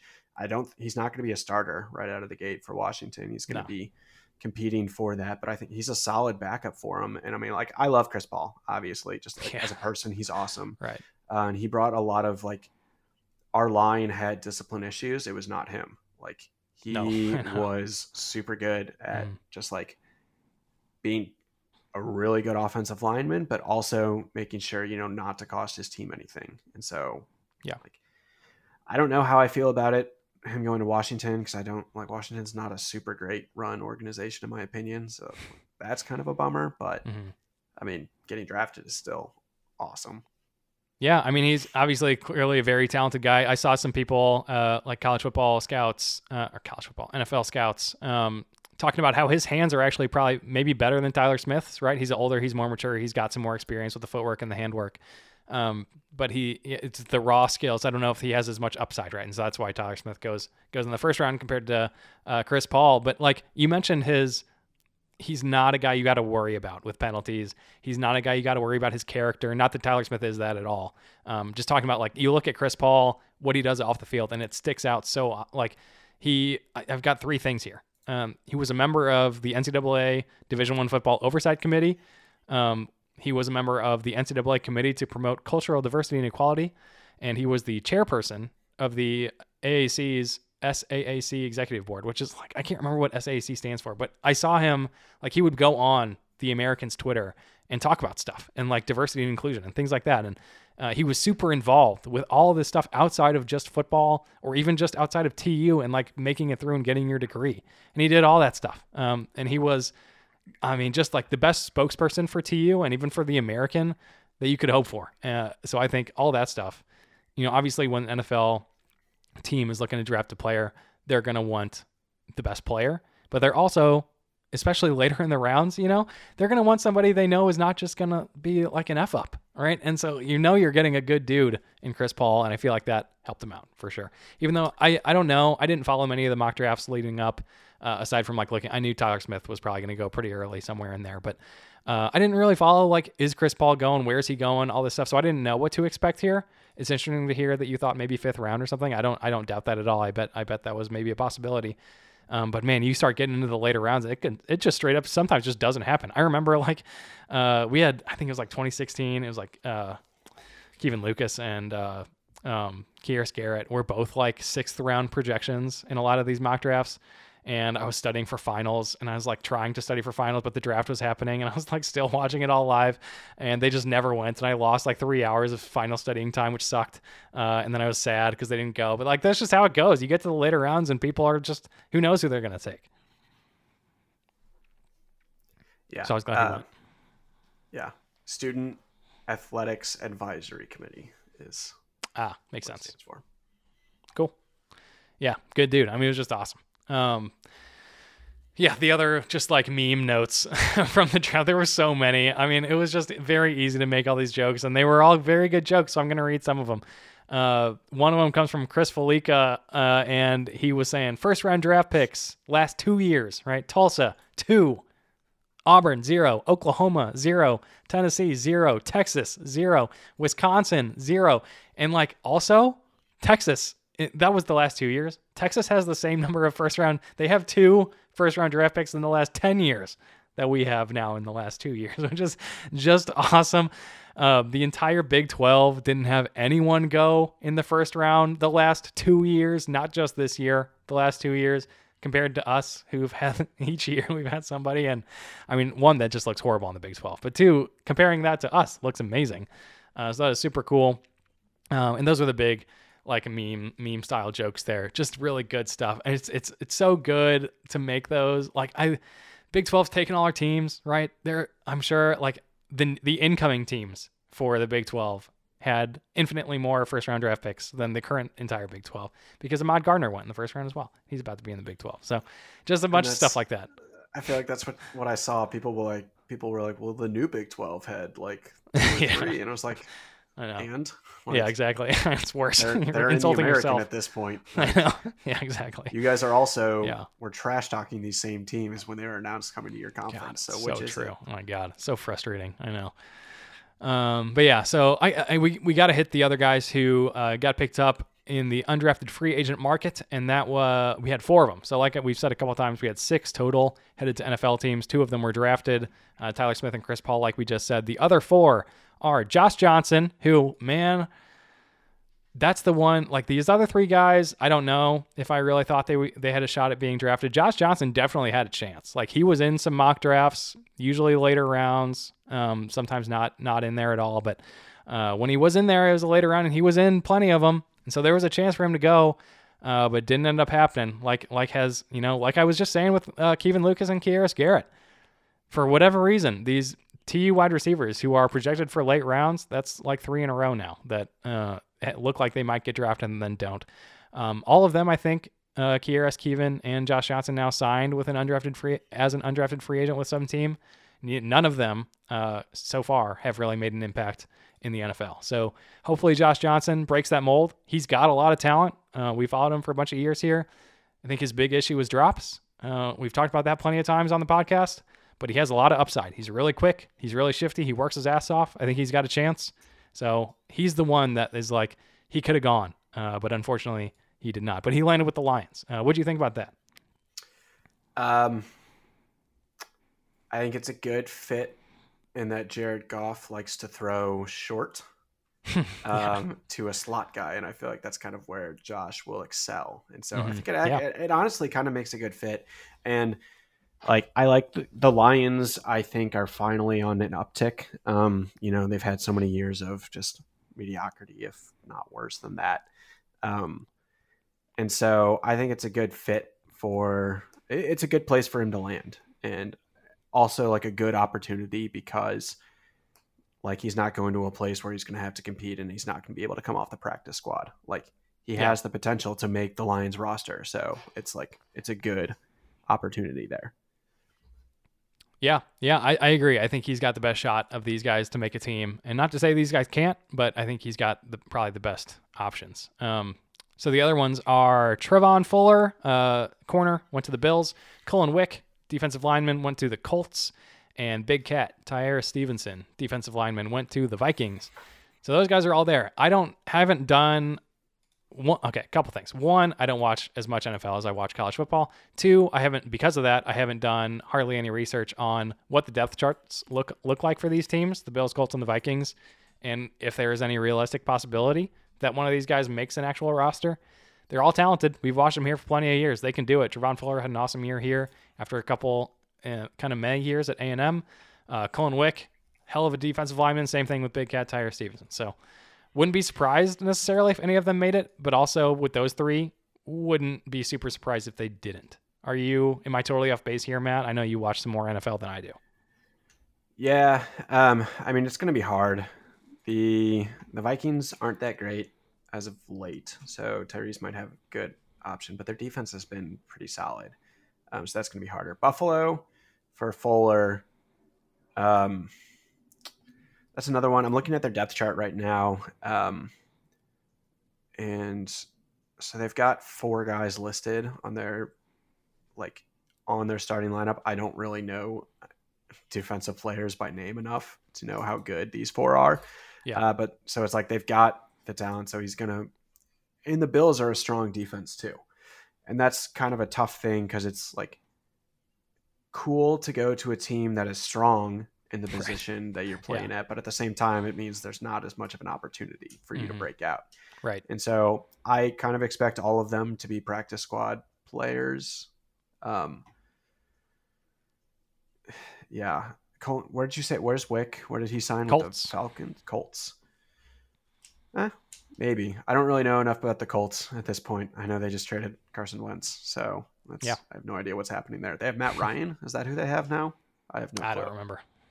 So, yeah, I would say my money would be Josh Johnson is where I would put my money on making a roster. Pleasantly surprised, though, and I mean, there are opportunities. Yeah. Cool. The last notes on NFL draft are 2 TU-related people that we have already talked about in this episode. One, Caleb Evans, and the other, Allie Green. Both transferred to Mizzou at the end of the year last year. I guess 2 years ago if you count last season as 2021-22. So one of them got drafted. That was Caleb Evans. He went in the 4th round, number 118, to the Vikings. So he and Tyre Stevenson meeting up once again, but in the NFL this time, which is kind of cool. And then Allie Green, the other one, who I think is a draft caliber guy, but just got passed up, got picked up as an undrafted free agent by the Chicago Bears. So he is headed to the Bears. No other TU guys on the Bears this year, but that is where Trevis Gibson is. So that is kind of cool. I'm sure I don't know, Allie, yeah, they would have known each other at TU. They would have played with each other for a year or two. So that's sweet. So they'll be on the same team for a while, at least, if Allie makes the team. But yeah, I was surprised that Allie Green did not get actually drafted. Teddy Martin on Twitter mentioned that he might have gotten hurt this year for Mizzou, and Mizzou being like my second team, I should know this, but I didn't watch nearly as much Mizzou this year. So I don't know why, but apparently Allie Green might have gotten hurt at some point this season. They weren't that good. They also weren't that good. It's true. Evans got drafted though, despite them not being that good. So I don't know. Then they're like, I know he had a pick in their first game. I remember that, Caleb Evans did. But their defense wasn't very good. So I mean, Evans got all the traits. He's long, he's rangy, he's a bigger corner. So I don't know. I don't know. Allie's big too. It's not just all characteristics though. So I don't know what happened with Allie Green, but those guys made their way to the NFL one way or the other. All right. Anything else on the draft? Are you ready to kind of knock out these last points? I'm ready. Okay. Question, so what does the time say on yours? Top, because for me it's an hour at this point. Oh yeah, baby. We are at, drum roll please, 2 hours and 39 minutes. Holy, oh man. Okay. Oh yeah, it's good. We started at 3:20, something like that. It's now 6 o'clock. Okay. Yeah. So one, Keelan Boone from Oklahoma State is not transferring to TU basketball, which is a bummer because there was some real smoke around that possibly happening. He apparently visited a Tulsa practice, sat in on that, came to TU, watched a practice or two under Conkle. So you got to know that it was in his head, right? And obviously it had to be. But for whatever, I did not look into this after I saw the notification really, but he's going to Pacific, which is in the West Coast Conference. I think they finished last in the WCC last year. They were like 9-20 or something like that. I can't remember. They are out, I think it's in Stockton, California or something like that. I don't know, dude. Maybe the only thing I can think is like, he's leaving Oklahoma State. He's leaving his brother. He doesn't want it. He wants a new thing, right? He doesn't want to be in Oklahoma. He doesn't want the comparison anymore. He wants to do his own thing in his own school with his own scenario, right? And so he's going to California. That's the only thing I can think of. Because TU, we didn't have a good year last year, but like, he's got to feel the same energy happening here. So the only thing I can think is like, he just wants a total new change of scenery, which I understand. But I was so shocked when I saw Pacific of all schools being where a big time, relatively, good role player, good player from Oklahoma State, decides to transfer to. Yeah, because I also know nothing about these guys. So I don't. Yeah, I know. I don't have anything to say other than I was going to be like, is it like a coach? They have a new coach or something? Leonard Perry is on his Yeah. it's his second year. He's coming in. He's from Texas. I was just like, is there some sort of connection? I don't know, Colorado man. State. Not that I know of. Like Pacific, I don't think so. I mean, they were terrible. They finished 293rd in KenPom. Not that Tulsa's KenPom rankings is anything to like look at in a positive light, but compared to them, it was pretty good. So I don't know. Like, I don't know. They must have something good going on, or maybe it's just like, yeah, I just want to get to California. That's all I want. Yeah. So that was that. A bunch of branding news. We could talk about this for 2 hours. Bleep that out, please. I forgot that was happening. But we're not going to talk about the TU stuff in depth here because that will be an episode on its own whenever actual changes are made here. But just to brief anyone who hasn't been following along on Twitter mostly, Captain Kane has officially died. R.I.P. Captain Kane. That is actually a thing. Brad Carson and Rick Dixon have both talked about it. It's not just like, I know, literally it was like not a thing anybody was talking about. And all of a sudden it was like, wow, he's actually gone. And both of them are straight up said, yeah, it's changing. This is not an idea that we had that we're batting around. It's that it's not coming back, right? Captain Kane is gone. And so Carson has been on Twitter saying it could be something old, could be something new, could be something totally different. Who knows, right? And so you look back at Carson's like Brett or his Twitter profile has been in the last like 3 weeks, like 3 different things he had, or 2 different things with a little stipulation here. He started off with the old school, like cool looking Herc, the strong guy with the headband, the Hurricane, like Carrot Top Man. But it was before he was kind of dopey, and it was back when he's got his like arm in front of him, he's flexing, and it looks actually kind of good. So he had that as his Twitter picture for a while, for like a week. And then a week later, he changed it to Huffy, our little puffy cloud man, Huff the Magic Hurricane, as we call him here. And that was it for a while. And now I think it is something different. I can't even remember what it is. It's the Golden Driller at this point. It's the Driller. Oh, that's right. Yeah. So who knows? Who knows what he's thinking? And then all the stipulation I was mentioning was he put on our toes. Yeah, he put on Twitter lately, he was like joking around saying, maybe I'll grow my beard back. And he put 2 pictures side by side. And he said, maybe I'll grow my beard back so I can look like our old mascot. And the old mascot he had in question was the fisherman guy from 1988. And so he's got a side by side picture of Brad Carson with a beard. Looks like he's in some Congress thing doing something. Right next to him, to the right, is Fisherman Man, who also has a beard. And so who knows? I don't know what he's thinking. It could be anything. I think it's awesome. Obviously, I am a huge fan of Puff the Magic Hurricane, our little popcorn guy. But you can't really make a mascot out of him, or at least I don't think you should try to do that, and probably will result in a bad mascot. I've got our little, in my little personal show notes here, I've got there's the old Collegian article that puts like all the mascots over time, right? And the first one, I guess that we had was 1977, or at least the first one the article references, and it's what looks like might have tried to be a representation of Puff the Magic Hurricane, and it is not the thing good. Like that looks like where the wild things are. Exactly. That is great. It does. It looks exactly like something from that. Yeah. It is just. It looks bad. It looks dopey. It kind of looks scary in a weird way. It's not good. Very uncomfortable to wear. Yeah. Die in it. Yeah. So Yeah. like, you can't really make a good one out of Popcorn Man. Yeah, and I kind of But like. I love that guy. You look at Tulane, the Angry Wave is their mascot, yet they use a pelican as their Riptide as their on-field kind of representative. Mm-hmm. And so I'll say this, like we did a poll on it. I don't remember the results off the top of my head, but like the Tulsa World had an article about could they change the whole name? And like it was 80-20. No, please don't. And like part of it is like I would be kind of bummed to change the whole name. Like that's been Tulsa's identity. And like that's a big part of it. So like, okay, the Tulsa Gold, that at least keeps part of it. But like, yeah, Hurricane doesn't really make sense for Tulsa except for the fact that we've had it for so long. And this would be the worst year to change it because it's coming up on like the 100-year anniversary. It's like supposed to be like the start of next season from like when they picked it as a mascot. So it's like, are you really going to change it 99 years in? Like, that's just such a bummer. Yeah. Right. That's funny. And so it's like, I was happy with Captain Kane being put to rest. Mm-hmm. to me, like, okay, he was the mascot when we came in. I think he was pretty new when we started. 2008, I think, was his first year. Really? Okay, so he was there for 5 years before us. Shows what I know. No, shoot, maybe maybe that was when they like redesigned him to be a little bit less dopey. I can't remember. Yeah, but it was like something. He just wasn't that like the superhero motif. It's just like, yeah, okay, it's a golden hurricane.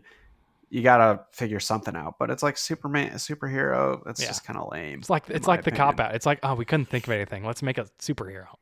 Yeah, and like what the story that they do is like, oh, it's struck by lightning, and it's like, nah, let's just lean in, go like the hurricane with the biceps, and if he just looks like a physically intimidating hurricane, that would be pretty sweet.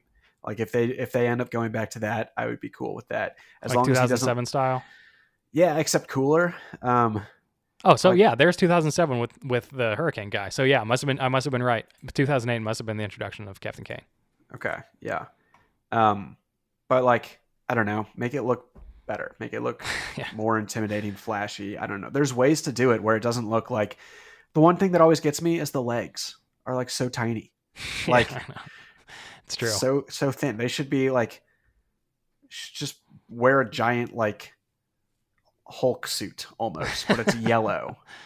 Yeah, I don't know. There's a lot of ways you can go with it, but I'm with you on the not changing from Hurricane. I did like the Tulsa Gold idea. That was easily the best in my opinion.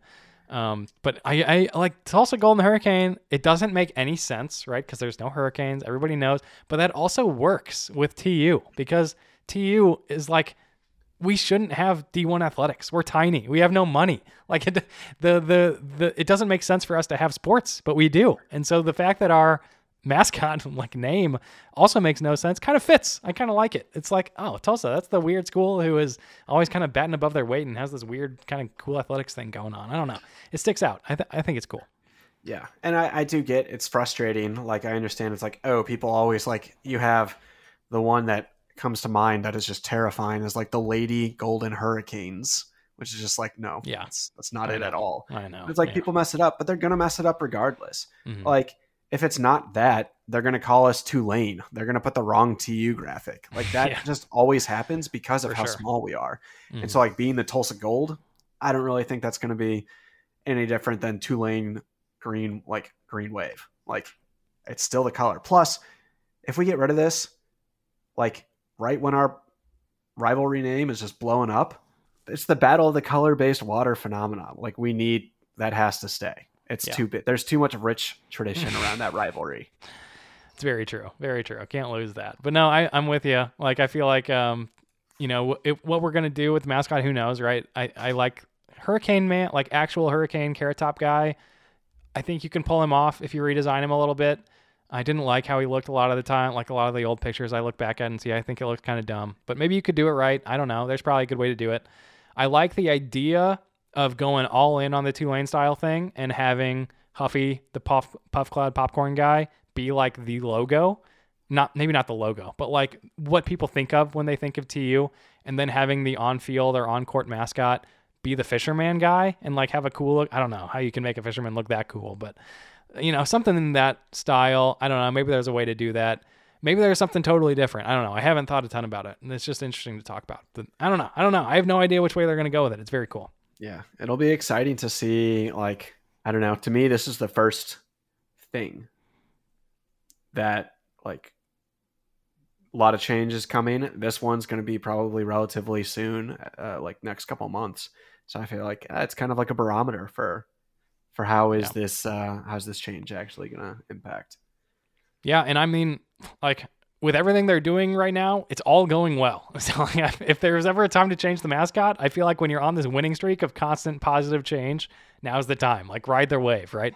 And they already did the slight branding update with the script. I think, the more I look at that, the more I love it. Like I was looking at, we got a little media pamphlet in the mail recently for, I think it was just athletics or whatever. I don't know. They probably some season ticket thing.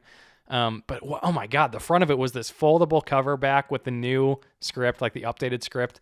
It looked amazing. It was noticeably better, in my opinion, than the old one. Not that the old one was bad, but it just looked cleaner. It looked more modern. I was a huge fan back then. I still am, even more these days. So I'm loving that. Along with the new script, they just like a few days ago announced that they're going to drop the all caps TULSA Tulsa word mark, which I love. I don't like it on the baselines. I think it looks bad. I don't like it on the jerseys whenever we do use them. I don't think we use them in football at all anymore, but we use them in a bunch of other sports. And I think it's lazy. I think it's dumb. I think it doesn't look good.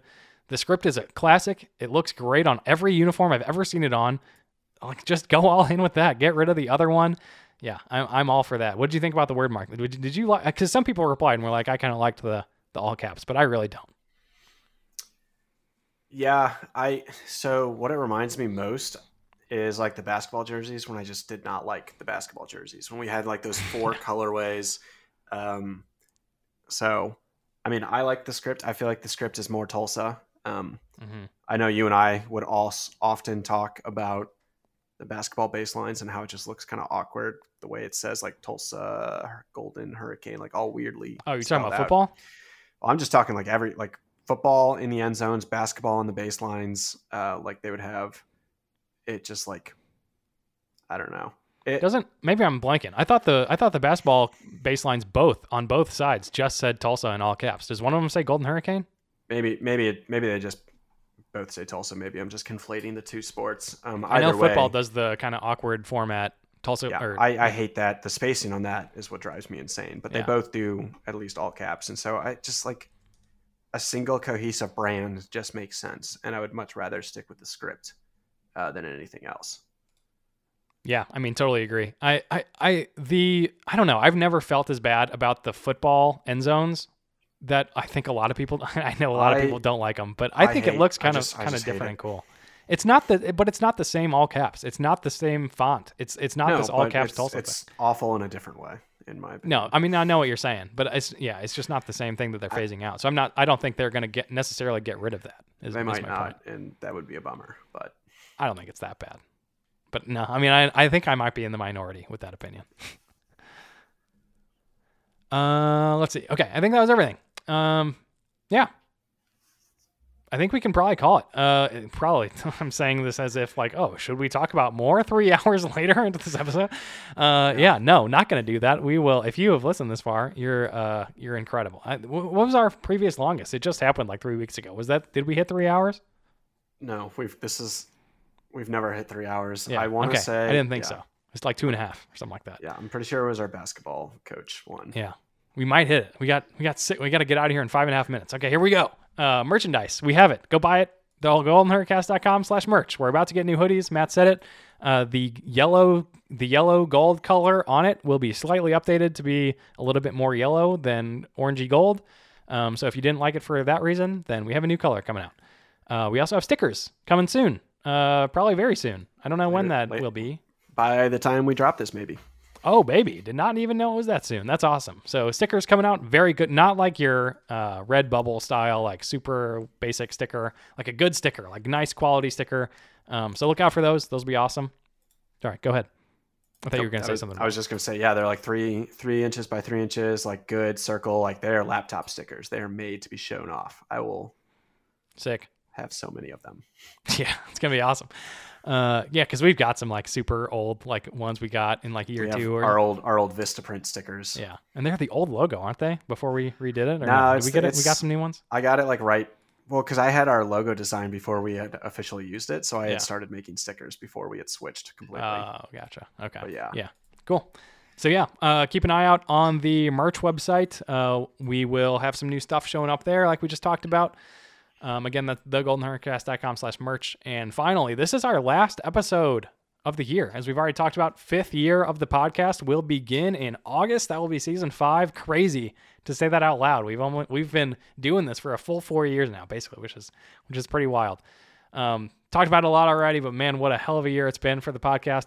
Talked a lot about the great guests that we've had on. That was of all the things from this year, that was the biggest difference to me this season. We've had a lot of guests the past couple of years, But this season was like, it was the big ones. It was like the really cool ones, you know? So that was awesome. Launched merchandise for the first time. 4x'd our subscriber numbers because we went from 1 to 4, I think was the number, or something like that. So thank you very much to Tulsa Hop for helping us out there with the amazing offer to buy tickets, basketball tickets for people who subscribe. I'm pretty sure that is still an open offer if you are interested in subscribing. Yeah, you can go to gotta be subscribed like from before basketball now. season, I think. Yeah. And you can do that at anchor.fm/the Golden Hurricast. So go check that out, or on our website. And thanks, by the way, to the new subscribers. Those are Cody Mullins, Brett Gwartney, and Beth Kirshner. Thank you all very much for supporting us. We also had a couple people give us just a one-time donation. I think that was Alex Exum. I can't remember. I know it was at least him. I think maybe there were 1 or 2 others. But thank you very much to all of you for supporting us. It means a ton. Keeps us going, keeps us excited, makes us want to do more stuff. It's very cool. So yeah, thank you everybody for caring and listening. It's been a hell of a year for both of us. If you're still here listening at this point, you're the best. Make sure you are subscribed to the show wherever you listen to us. We're all over the place. Drop us a rating and a review over there too. It does actually helps people find the show, stuff like that. Again, if you want to support us, you can find all the different ways to do that at our website, thegoldenhurricast.com/support. You'll find all those ways there. Merchandise and subscribing and all that stuff. And finally, you can find us on Twitter and Instagram. Honestly, kind of thinking about closing down that Instagram account over the summer. We'll see. I'll talk to you about that later, Matt. But at least on Twitter at Golden Hurricast. And if you want to shoot us an email, you can do that too. And the email address is thegoldenhurricast@gmail.com. Thank you again, everybody, for listening. And we will talk to you ... sometime, maybe probably in the summer when we have a new mascot. Stay golden. Hurricane.